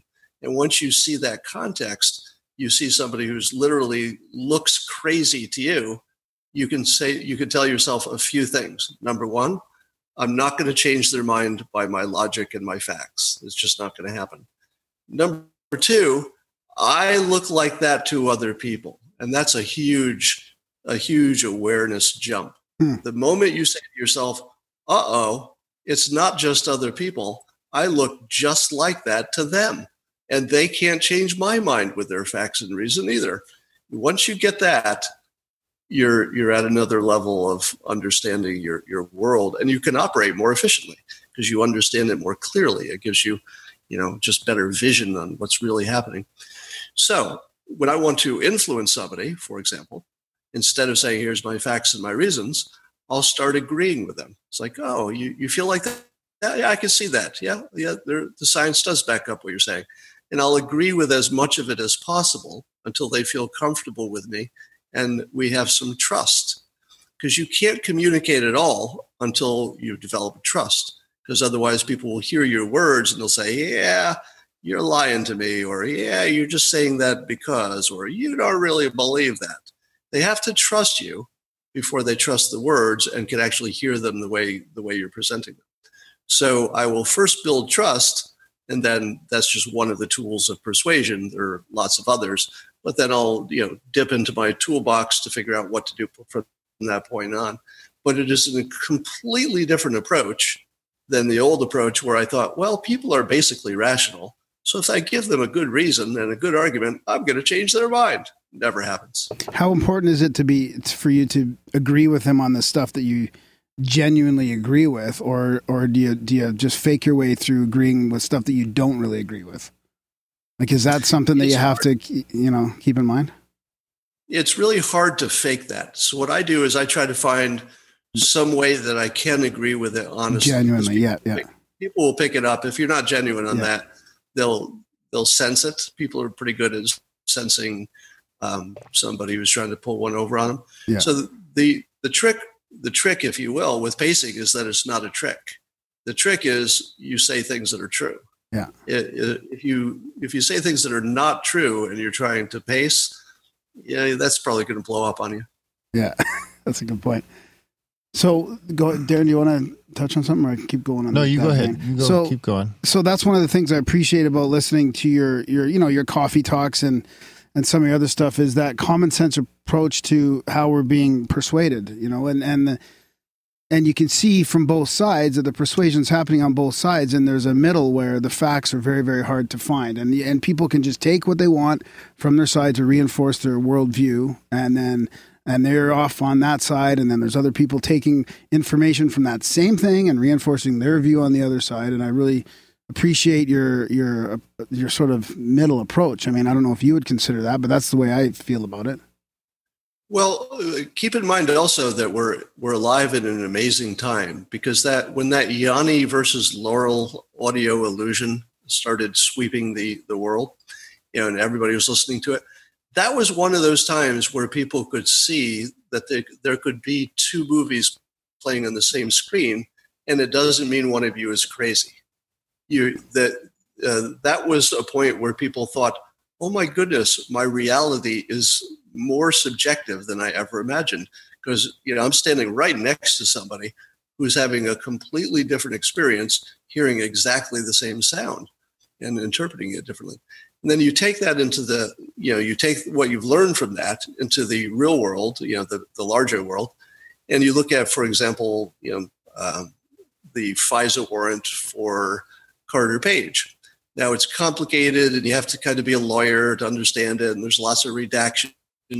So when you have such a gray area possibility, what you observed was people confidently saying, this document proves my side and that the other side is wrong. And the other side would say, you can look right at the document. It proves I'm right and you're wrong. Both of them looking at the same document with completely different interpretations.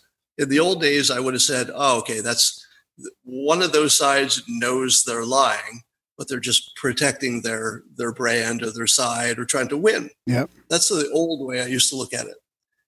A more enlightened way to look at it is both sides are absolutely honest. That's what they see. They actually see two completely different realities on the same page, just like Yanni and Laurel. And once you understand that that's the normal way of the world, it's not the exception. That Yanni and Laurel thing, if you learn something from it, you learn that that's the typical way your entire perception of reality goes. You have developed your own little brand of reality that probably doesn't have as much in common with somebody else's as you imagine it would. Yeah. And once you realize that, you just operate at a higher level. And the problem is most of these headline stories and all the things that are, in our social media and all that, is full of ambiguity. I mean, they're prime suspects for this problem. Yeah, I predicted a couple of years ago when Trump entered the election cycle, I said, this is going to be bigger than politics. And I said this a number of times because I wanted people to remember I had said it. And I kept saying, he's not going to just change politics. He's going to change the way we view reality itself. And in particular, you're going to figure out the facts don't matter for our perceptions and our decisions like you think they do. Now, facts, of course, matter to the outcomes. If you walk in front of a truck, the truck hits you, you're dead. But in terms of deciding whether to cross the street or not, you're probably not using anything like reason or logic. But if I put a gun to your head and said, are you using reason and logic? You would say, I sure am. Bam. Because it's a lie. It's not a lie. It's just a bad perception. You think you're logical, but you're not. My favorite example is common sense. You hear this phrase all the time. So-and-so has common sense or doesn't have common sense or should have common sense. But if there were a thing called common sense, it wouldn't be common. We would agree on a lot more things because I'm pretty sure there are plenty of adults, above some IQ, some minimum IQ that have this thing called common sense. And we can look at the same facts and apply our common sense and get, diametrically opposed interpretations. So common sense is a complete hallucination. Nothing like that exists in reality. But we're all under the impression that not only does it exist, but thank God I got some. Like, I feel sorry for those poor people who didn't get any of that common sense, but I'm full of it. Everything I do makes sense to me. I wonder if there's people out there that think they don't have it. They're like, I don't have the common sense. I'm not there. They're just at that level of awareness. They're just like I know it. I know I'm fucked. Yeah, and the weird thing is, somebody who maybe wasn't very smart might actually say that, but in a weird way, they'd be ahead of a lot of the world just with that realism alone. So do you think that's kind of divisible, I guess, into, as you take certain factors out, you can kind of get into, start going from 7 billion different dimensions or movies playing to, how many different dimensions do you think exist in America right now? Is it 350 million, one for each person? Like, it's definitely seems to be more than just the right and the left these days, but it seems like, people are using the exact same evidence to use both sides or three different sides of an argument. Yeah, there's certainly a different flavor for every human because we're all filtering the world through our personal experiences. That's where our filters get built, by experience. Because we think we're good at pattern recognition, but we're actually terrible at it. So we think, well, the last 3 times I did this, I got this outcome. That must be, I guess there's a reason. I'll do that again. But we're terrible at knowing the difference between confirmation bias, coincidence, luck, other factors. We're just terrible at that. So we're walking around confused all the time. But as far as the left and right go, it's very rare that you'll encounter somebody who expresses a political opinion and you can't identify it as being exactly what you heard on CNN or exactly what you heard on Fox News. So almost never do you encounter somebody whose idea you think, well, I've never heard that before about, the president or the government or any big policy. Every opinion seems to be suspiciously close to what the media closest to your side is framing. So that should be your first hint that we don't have free will and logic and common sense in the way we've always imagined we do. But, you show me the people who have independent political opinions that don't sound exactly like the talking heads. And then I'd say, well, maybe that person has something extra going on there. We talked a little bit before we started recording about just watching the news. I mean, that's something that you do, is you deconstruct the news, and you obviously you try to keep a partial view of it. But how do you not let that affect you? I mean, I have a hard time. I get pretty discouraged, and I know, there's people on each side expressing their views honestly because that's what they believe. But then there's also a side of deception and purposeful, bullshitting and lying there. Like, how do you separate all that? How do you stay somewhat detached with appreciation to that? I don't think I could do it. Well, have you noticed, and I'll answer your question, it'll sound like I'm not here for a moment. Have you noticed that President Trump, who is the most criticized human who has ever lived, who isn't named actually Hitler, the most criticized person in the world, he always seems to be in a good mood. Have you ever noticed that? Like, somehow it doesn't seem to affect him. Now, what you said was some version of that for me as well. And I would say, absolutely. The news doesn't get me down. Even bad news doesn't get me down. But both the president and I had the same childhood influence, which was Norman Vincent Peale, who was a great author who wrote The Power of Positive Thinking, which is what I employ, which is just making sure my thoughts are oriented toward positive things. And you see the president doing exactly the same thing. Norman Vincent Peale, beyond being one of the most influential authors in American history, was also, by weird coincidence, President Trump's childhood pastor at his church. So he got to hear this message up close and from the source. And there's no way that didn't affect him, because you can see Norman Vincent Peale's fingerprints all over President Trump. I mean, he is just unnaturally positive about how well things are going to go. Now, he also has a good persuasion talent stack, so he knows that acting positive in that way actually gets things to move that way. So creating things through optimism. The economy is the best example. If you think it's going to go well, you invest today because you don't want to miss out on all this good stuff that's going to happen. And it's the investing today that actually makes it go well. Yeah. So if he can convince everybody, hey, things are going great now and they're going to go greater tomorrow, then it actually happens. So he's actually willing into existence things that weren't going to happen on their own, literally by thinking them into existence and persuading enough people to think in the same direction that they act on it. And that's a big part of the reason that I imagined he would be successful. He has that talent. Yeah. Is that when you join the alt-right? So, yeah, I don't talk about the alt-right. I'm not one of those guys. I'm not even sure they exist anymore. I feel like they're part of the alt-right anymore.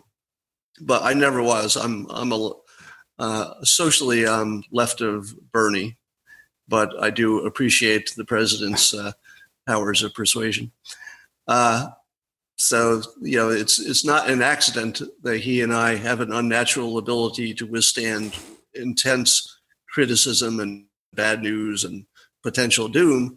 A lot of that has to do with a preference to keep our minds on a positive kind of a plane. I was joking, by the way. We've been accused of alt-right more than once around here for just talking about, if you say Trump, you get in trouble these days. So you're saying I should read this book? We actually have The Power of Positive Thinking by Norman Vincent Peale on the shelf, and I haven't read it yet. Should I put that to the front of my pile? I don't know. I haven't seen it in a while, so I don't know if it holds up in terms of the modern mind and whether it's written in a way that you would find compatible. Certainly for a historical perspective, you should definitely, dig into it a little bit. But there are probably, my book, How to Fail, captures a lot of the, most essence of it.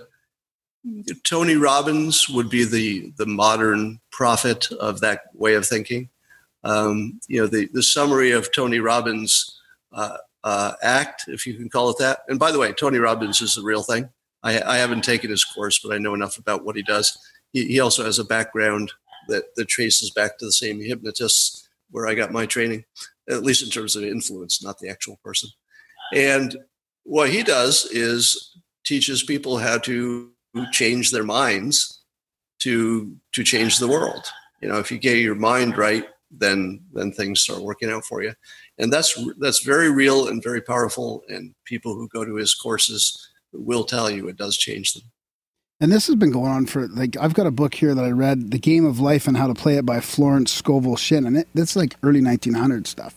she's talking about the exact same stuff. I'll forward that to you, Darren. Really? Yeah, it's there's people writing about that a long time ago.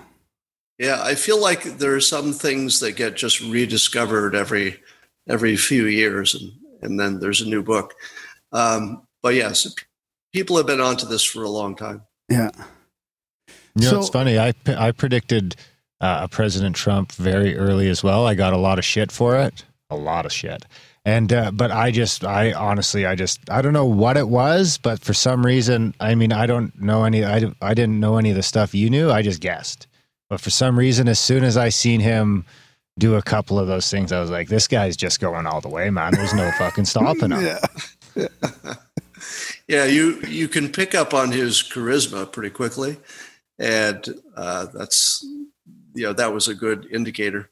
Now there's the young politician whose name I can never remember, Alexandria Octavia Cortez. Yeah, that's something like least that. close. Yeah. And people are asking me, "Hey, is she the next master persuader?" As I've labeled Trump. And I've said yes, but untrained, meaning that she has the raw material and she's likely to pick up skills as she goes. But one of the tells for that is that although she is, by any objective standard, she's somewhat insignificant because it's a minor office that she hasn't even been elected to yet. But people can't stop talking about her, and even the right, who are her natural enemies, can't stop talking about how they have to stop her. And she hasn't done anything yet. She just has that Trump-like charisma that you can't look away. And that's probably 50% of persuasion, is making sure that people will focus on what you want them to focus on and not what somebody else wants you to focus on. Focus is, by far the biggest element of persuasion.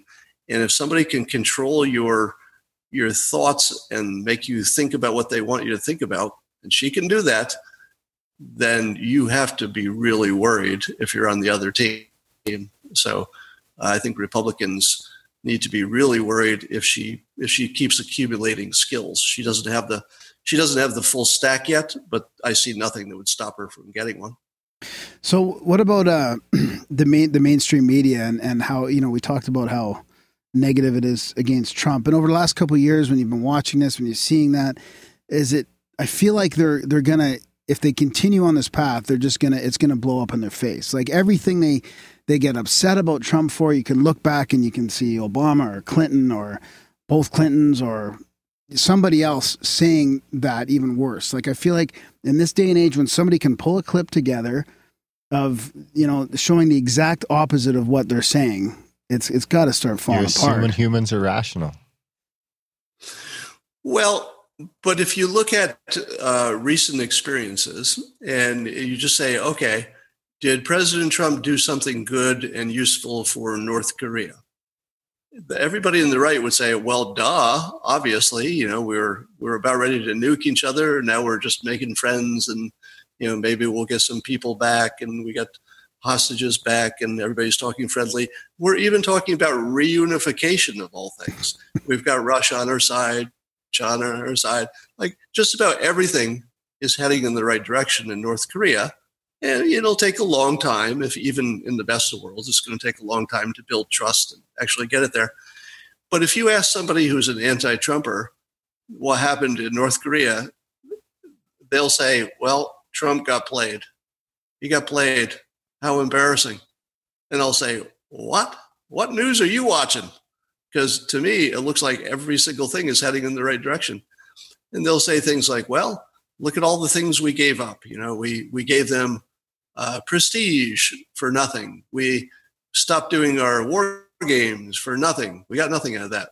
And I'll say, you realize that both sides have given absolutely nothing that can't be taken back in a heartbeat. In other words, nobody has given anybody anything, but both sides have done a number of confidence-building moves that are really about getting to know you. So remember, I talked earlier about before you can communicate, you have to build trust. So these little things they're doing that are easily reversible, like maybe North Korea will blow up a facility that wasn't that important to begin with. Maybe we'll say we won't do war games. but we weren't going to do them until the fall anyway. And we could ramp them up anytime we want. We've given Kim Jong-un, great respect on the world stage, but President Trump could, pull that rug out anytime it had to be pulled out. He could go back to not respected in a day and a half. So nobody's given up anything. But in terms of the trust building exercises of, well, I'll do a little bit here. I will honestly try to help you get some of the veteran, the bodies back, the fallen. We'll say, we'll do something symbolic too. Those are all very important for building the trust. And that looks like hugely positive steps. But if you think, if you say to yourself, well, clearly there will be these objective things that happen where you can say to the other side, see, I told you it was going to go this way. The other side is not going to say, well, yeah, you got a good point. I see the facts. It's very objective. They're going to say, oh, no, you're looking at the wrong facts. You've looked in the wrong direction. Everything is just the way I said it would go. And at any moment now, North Korea is going to nuke us or some ridiculous thing. So I would almost give up on the thought that people are going to see the facts the way you see them. It's unlikely that that's going to happen for the majority of people. Certainly not for the media, because the media's business model requires them to take a side and not the side of truth. So the best you could probably do, and I guess the good news is that the country is so evenly split that if you can move, maybe 2% of the people from one camp to the other, well, you're president. If you can move 2% to the other camp, well, you can get some big bills passed through Congress. So you don't have to influence everybody, which is a good thing because most people are just immovable. There's no amount of facts or argument that's going to change them at all. But there are enough people who weren't paying attention. They weren't invested. They didn't have any emotion in it, who are just sort of tuning in and tuning out. And if they tune in at the time you've got the better argument, maybe you sway them. What about the escalation of the polarization, though? I mean, I do worry, and we're sitting up here in Canada, and Darren hasn't been paying attention lately to the mainstream. I'm sort of trying to keep attention on it a little bit without getting too disturbed, but I feel like there's a chance that it's going to escalate even more. I mean, and especially when the violence is starting to happen and it's not being called out by the leaders on either side, especially the left. I mean, to me, that there's no excuse in violence that's not in self-defense, and nobody's calling them out. So how can that keep happening without it getting to some? Well, I'll tell you, this will be the point where I'll regret saying this. Sorry, you don't have to say anything. But, no. I was waiting for the right time. Maybe this is the right time. Okay. We'll try this out. Okay. The two parties have brands, and those brands shift over time. Right now, Republicans are sort of a Trump brand at the moment. They didn't start out that way. And the anti-Trumpers have, I think accidentally, developed a brand where Trump's brand is America first, and the anti-Trumpers, this is the part I'm going to get in trouble for, it's women first. Now, I'm not saying that as a negative, but I'm saying that if you looked at the people that they're most likely to put forward as their leaders, there's the Hillarys, there's the Pelosi's, the Warrens, the Maxine Waters. Kamala Harris. Yeah, Maxine Waters. So it's a very female-centric brand, and a lot of their issues from abortion to birth control, et cetera, have a specific female element to it, more female than male. And the Trump brand are the ones who are armed to the teeth, and they prefer, beards and muscles and, sort of pickup trucks kind of thing. Now, of course, these are gigantically gross generalizations, but here's my point. Have you noticed that the right, the Republicans, the conservatives, don't seem to be fighting back?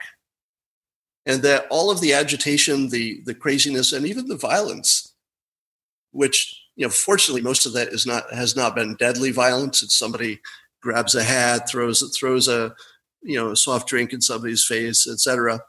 And the right, which has far more firepower in every possible way, is holding off completely. And I think the good news is because they feel the power imbalance. In other words, if somebody who's 3 feet tall walks up to you and punches you, you never hit them back. It just doesn't occur to you that would even be, one of the options.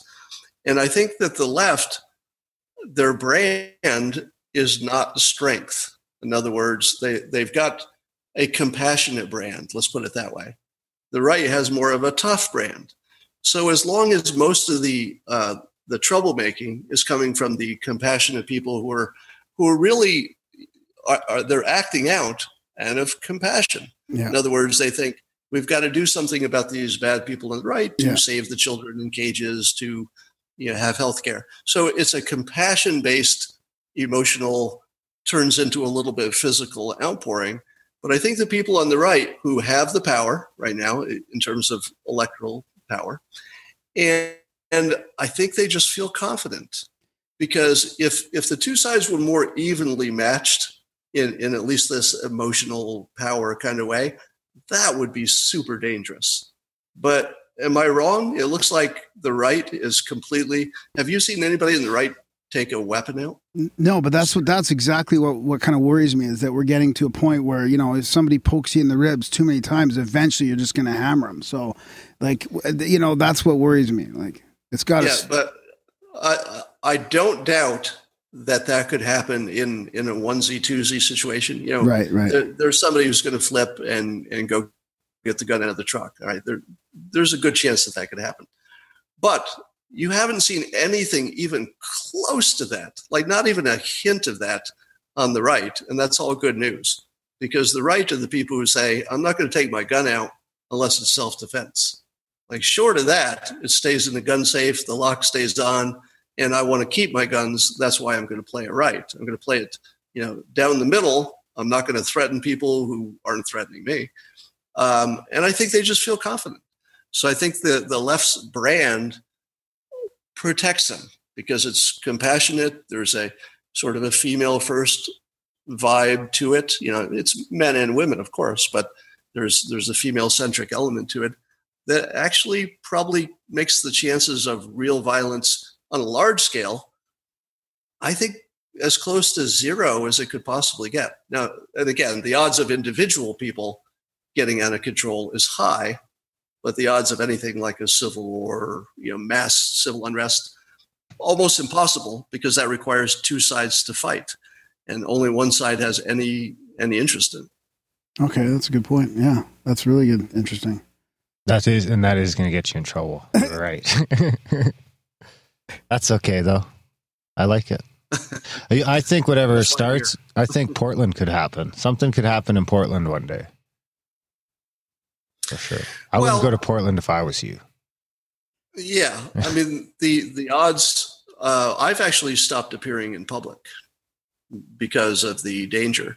And I don't know if this is just my personality, but when I think about somebody, attacking me, I'm really thinking I don't want to hurt anybody.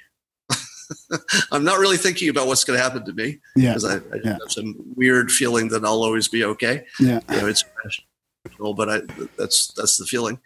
But I do worry that I could hurt somebody else if they gave me a good reason.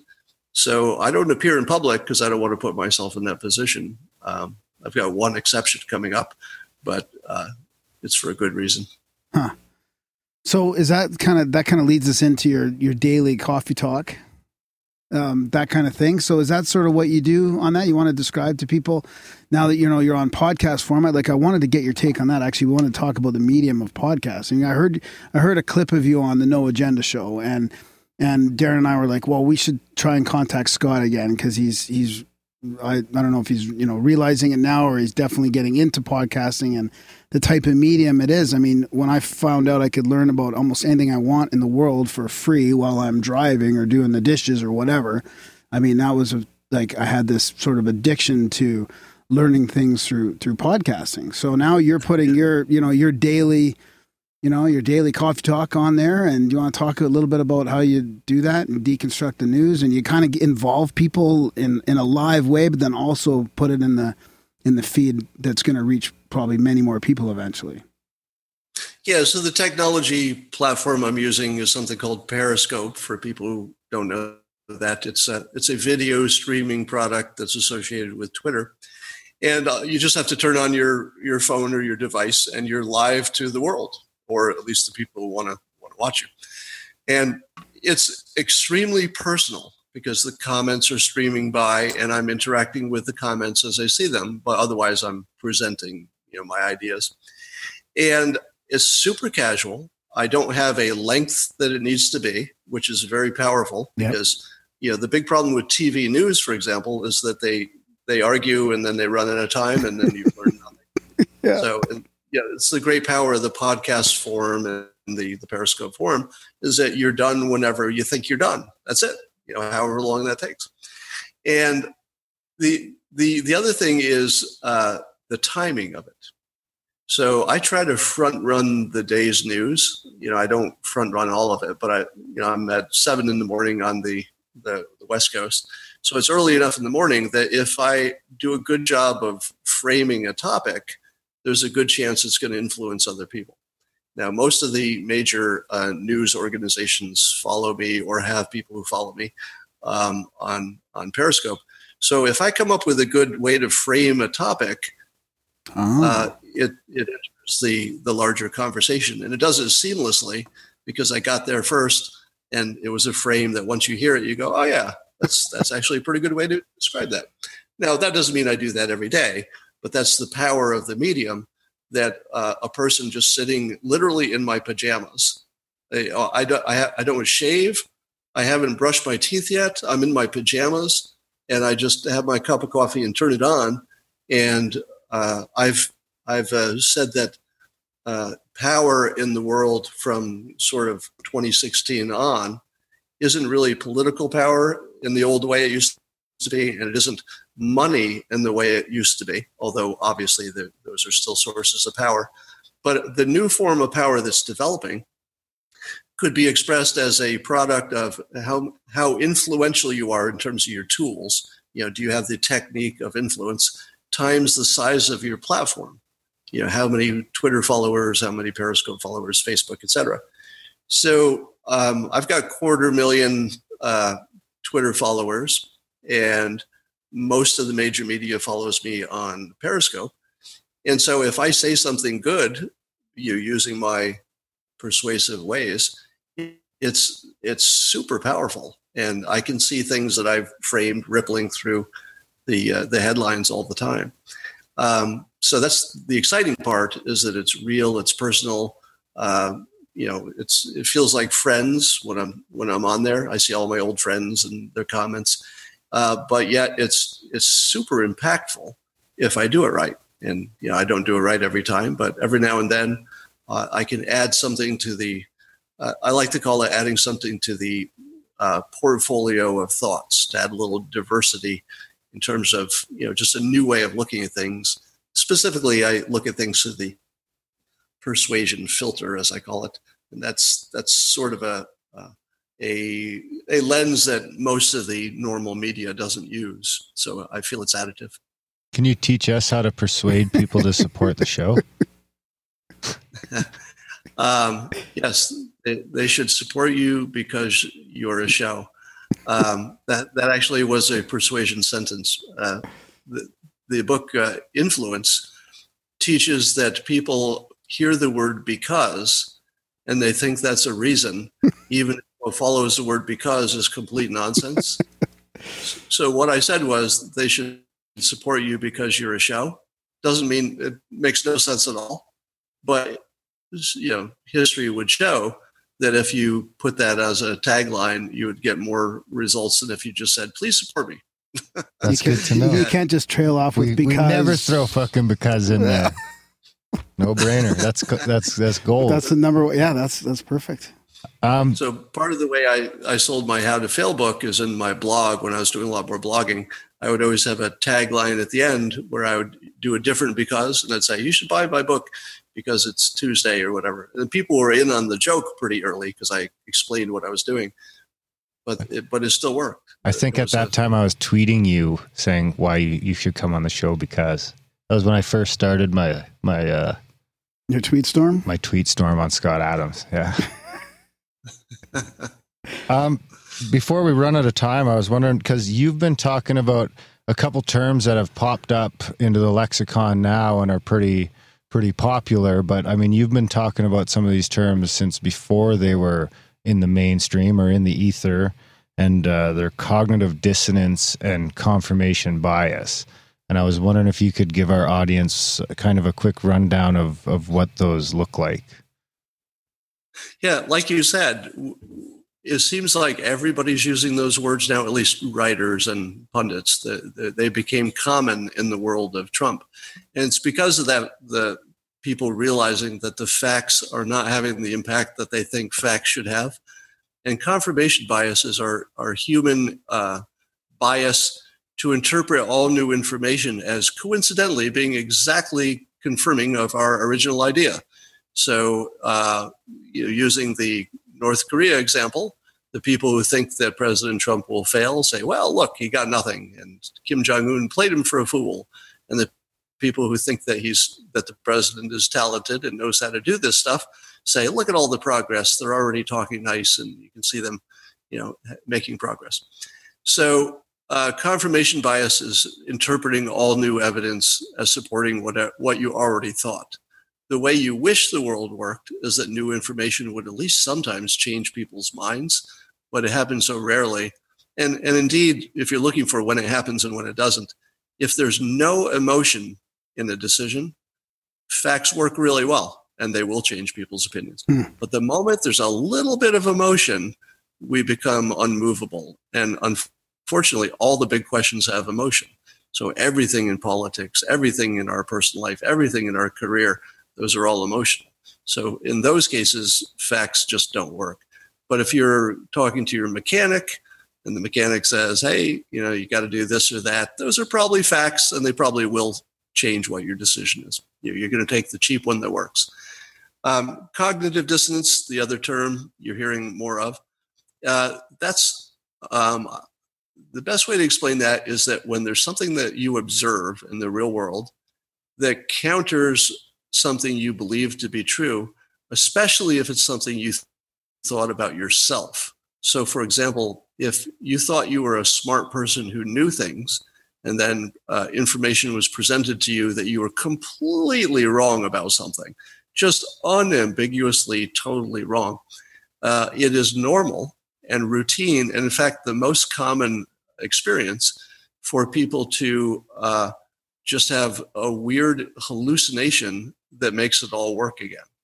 So, for example, if somebody made a bad decision to take a job in which they had a 2-hour commute each way, the real reason they did that maybe is they didn't think it through. But since they think they're smart people, once that truth becomes evident and people say, why did you take a job with a 2-hour commute? That person is unlikely to say, I just didn't think about it. I guess I was dumb, because that would conflict with who they think they are. They're far more likely to say and actually believe it. This is the key point. They believe it. They say, I really like listening to podcasts, and it gives me 4 hours a day to enjoy my podcast while I'm in the car. Now, anybody listening into that would say to themselves, that's either crazy or it's a lie. But it's not either of those things. It's just the normal way people process inconsistencies with how they think the world should be with the evidence that's right in front of them. So when, for example, President Trump unexpectedly won the election, all the people who said that can't ever happen were triggered into cognitive dissonance. And what did they say? Did they say, I guess the polls were underestimating the number of people? They didn't say, I guess that President Trump did a better job than I thought. They said nothing like that. Those would have sounded like normal, typical, factual, even if it's wrong, they would have seemed like normal, factual things. What did they say? It was Russia. I think Putin did it. Yeah. I think Putin got him elected. Now, I'm not doubting that Putin was messing with our elections. I'm sure all the major countries are messing with each other's elections and processes all the time. So I take that as a given that there's going on in all directions. But you can't really identify what percentage of the outcome was because of anything Russia did. And when I looked at their Facebook ads, if you look at the actual ads themselves, they're so laughably poor that anybody who understands persuasion would say, all right, I'm pretty sure these ads didn't make a difference. And I feel pretty confident in saying that at least the ads made no difference at all. Can you make an ad that would make a difference? You can, but people are not good at nailing that on the first try. So someone who knew persuasion, knew marketing, knew sales, they're all related things. They could come up with some advertising ideas that they don't know which one would work the best, but they're all sort of at least reasonable. They use the technique. And then the next part is you just test it, because in the age of the internet, you can test all your messages within 5 minutes and you'll have an actual useful result. Yeah. Because people will click on it or not click on it. So it's the A/B testing, as it's called. You just continually, rapidly test stuff is where all the real power comes from, is the ability to test rapidly and adjust. Or you could just get a bunch of dead people to vote and people that are in the country illegally. That's a good way to influence elections too. Oh boy. That's harder. Yeah. Way to go, Graham. I had to say it. There's more messing on the other side. Believe me. You think so? Yeah. What, you mentioned that book, Influence. Do you have any books you've read over your lifetime other than of course yours, that you kind of think people should read? Maybe like 3 books you think we should read? Yeah. The follow-up to Influence is just as good. It's called Persuasion, Pre-Suasion. And if you recall back in the summer of 2016, when suddenly everybody on the Clinton campaign side, including all the pundits that favored her, started simultaneously using the word dark. They said, that's a dark speech by that Trump. Yeah. It's a dark vision. Well, that's an example of persuasion, because if you're thinking about dark as a word, it brings with it every evil, bad thing, every scary movie, every monster, every bad thought. And then you say, well, his speech was dark. All of the bad feelings gets transferred over to the target of your persuasion. So that was probably straight out of the book Persuasion, and either was somebody who studied under Robert Cialdini, the author, or it could have been him. We don't know. I'm going to look at my bookshelf for the actual names of these books. You want to read Impossible to Ignore by Dr. Carmen Simon. It teaches you how to do presentations and essentially not just presentations, but how to be memorable. Teaches you how to stick out and stick in people's memory. Now, you can't persuade anybody if they don't remember you. So you need to be memorable. You have to get their attention. And that book teaches you how to do that. I use those techniques all the time. They're very powerful. You want Kahneman's Thinking Fast and Slow, which teaches you a lot about how the brain works. You want a book by Charles Duhigg, New York Times writer, who wrote Habit, Habit, Habit, and that teaches you how to solve your own habits that you don't realize are habits, and also how to build habits that are useful, which is tremendously powerful and fits very much with the hypnosis and the systems, retraining your brain kind of theme. So those. I think those books would be the superstars in that space. And then can you talk about your next book as well? Or can you say anything about that? I can't talk about the next one. I've written all of 3 chapters, and my writing process is such that it could end up with a different theme than I started. So okay. I don't want to give away too much. Okay, but there is another one to look forward to anyways, right? At some point. Yes. Okay. If I'm lucky enough to finish it, and I expect I will. Yes. Right on. One other thing. So you've been talking about podcasts and the new medium a little bit lately. I was just kind of wondering what podcast you're listening to. Well, Joe Rogan is always a favorite. I haven't listened to as many podcasts as I want to, so I've decided to actually do more of that. I kind of love listening to one or two people having a conversation with my headphones on, because you can walk around the house and it just feels like, you're not lonely, if that makes sense. Yeah, it's so personal because of the rawness of it. If you listen to, let's say, broadcast news, well, today's news, something blew up, news at 11. It doesn't feel personal. It's just talking to the crowd. But the podcasts feel just like you're having a conversation with your friends, and they can't hear you when you talk. So Sam Harris has a great one, very popular, and Greg Gutfeld has a great podcast. I think I'll stick with those as my recommendations for now. Can I make a prediction? Well, In about a year or two, Scott won't be able to handle the mainstream news anymore because he'll be listening to podcasts and then going back there will be just like fingernails on a chalkboard. Oh, and your new podcast will be huge too. It's going to just get massive. I watch the news the same reason that President Trump does, which is and he samples both sides, CNN and Fox, because they do a good job of not only synthesizing, the news and sort of packaging it and making it, bite-sized, but it also gives you an immediate idea how people are responding to the different ideas. Yeah. If somebody on one of the networks frames an issue this way, you can almost immediately tell if that will play in the whole country just by watching the pundits and the hosts, deal with it. So it's hugely valuable to understand, how the two major networks, news networks in particular, frame things. Yeah. Well, I'd be remiss if I didn't mention that you should check out the No Agenda show. They definitely love your show. They play a lot of it over there, and they're one of the more popular ones, I would say. Very similar, deconstructing the media. Yeah, I think you'd like what they do over there, and they've got to be closing in on 1 million listeners over there. And you got to check out the Grimerica show. I hear it's great. Yeah, I hear only good things. Right on. So we should probably let you go there, Scott. I think, unless you want to say anything else, but I think we've covered everything. It's been great. We really appreciate you coming on and talking about your old stuff and the stuff that's really influenced us, over the last few years. Yeah, and I'll give you a tease. There's some really good stuff coming between now and the end of the year. That's all I'm going to tell you. Nice. Perfect. I like that. Do you have any closing thoughts for our listeners?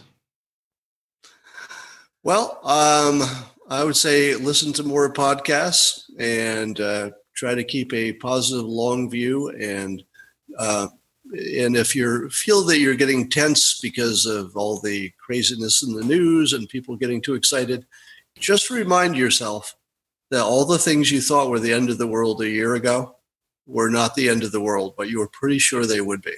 You're probably in that same situation right now. That things look more important than they possibly could be. Things look more dangerous than they really are. And you could probably just relax a little bit because things are going pretty well right now. Perfect. I like it. Nice and positive. Keep it upbeat. Well, thanks a bunch, Scott. We appreciate your time. And come back anytime. You got an open invitation. Oh, yeah. Great. I loved it. Thanks so much for having me. Yeah, thanks, buddy. Okay. And sorry you can't see our video. That kind of sucks. But, yeah, we had a problem with the new browser. So yeah, it's always something. Yeah, okay. It's always something. See you later. Okay. Ciao for now. All right. Take care. Bye. And that was a chat with the one and only Scott Adams. What'd you think, buddy? Yeah, it was great. Yeah, it was awesome. Yeah, it's a good one.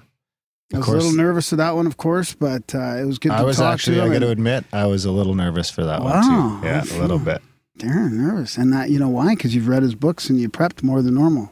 That's probably why. That could be why. Make you a bit nervous. And because I've been chasing him down for a long time, and that it all kind of ties in. I mean, the guy created Dilbert. Right? And I kind of wanted Isn't Dilbert in like 4,000 different newspapers around the world? pretty crazy. Yeah, I remember reading Dilbert. Yeah, way back when it was good. Yeah, I didn't want to like make that the thing because that wasn't really what. No, it's got nothing to do with what influenced us. Yeah, but I really do like his new. It's good that it's in podcast format now. I'm really happy about that. Yeah, it's a lot easier to consume that way than Periscope. Periscope's tough. Yeah, because sometimes I crave his that sort of what I feel like is just a different take on what's going on in the current events. That's right. So yeah, that was a good one. One for the books. Support the show because we'd like you to support the show, and because if you don't, we're gonna have to do all sorts of stuff we don't want to do, and we don't want to do that. So just support the show because we're a show. Okay, we'll think of another one next time.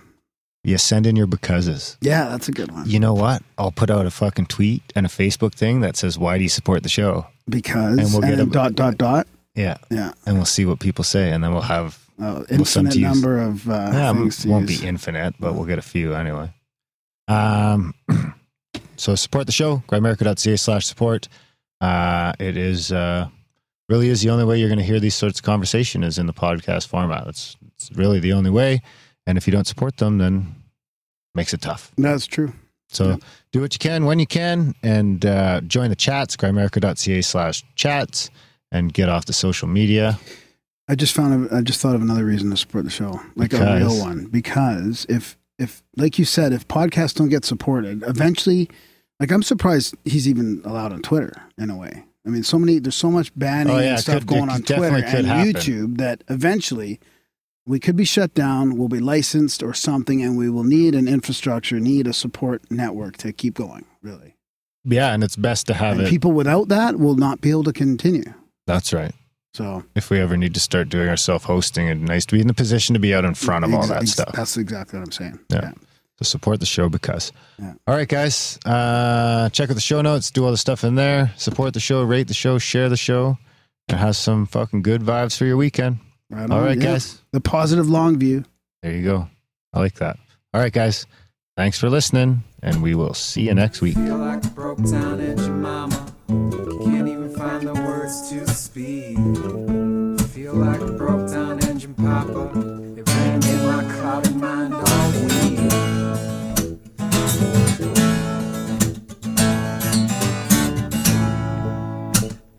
Blank stares from some of these people. Don't let the zombies get a hold of you. Blank stares from some of these people. Oh no, I've fallen through the cracks.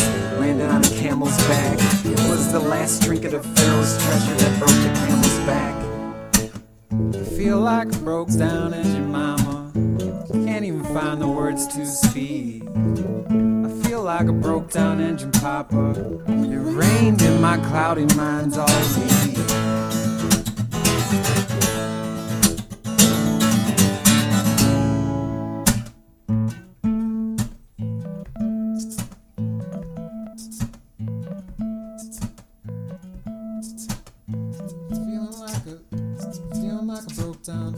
Feeling like a broke down engine mama. Can't even find the words to speak. Oh no, I have fallen through the cracks. I landed on the camel's back. It was the last street that I broke the camel's back.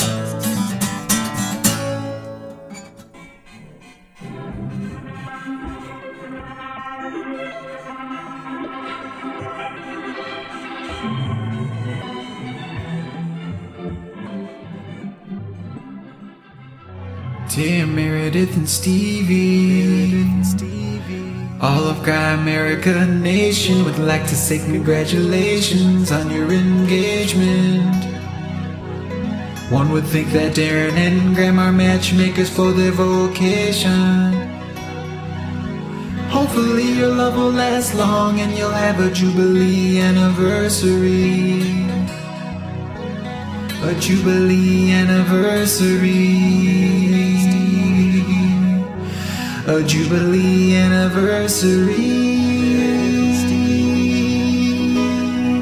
A Jubilee anniversary.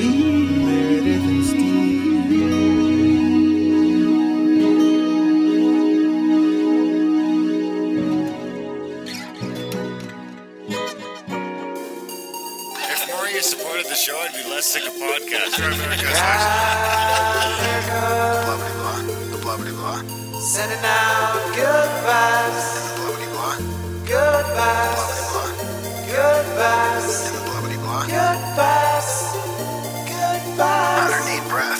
gratitude and prayers for guidance and protection, and put on a didgeridoo and shamanic drumming track, shivers or vibrations and stuff like that. 108 breaths of deep gratitude and prayers for guidance and protection, and put on a didgeridoo and shamanic drumming track, shivers or vibrations and stuff like that. 108 breaths of deep gratitude and prayers for guidance and protection, and put on a didgeridoo and shamanic drumming track, shivers or vibrations and stuff like that. If more of you supported the show, I'd be less sick of podcasts. Grimerica/support.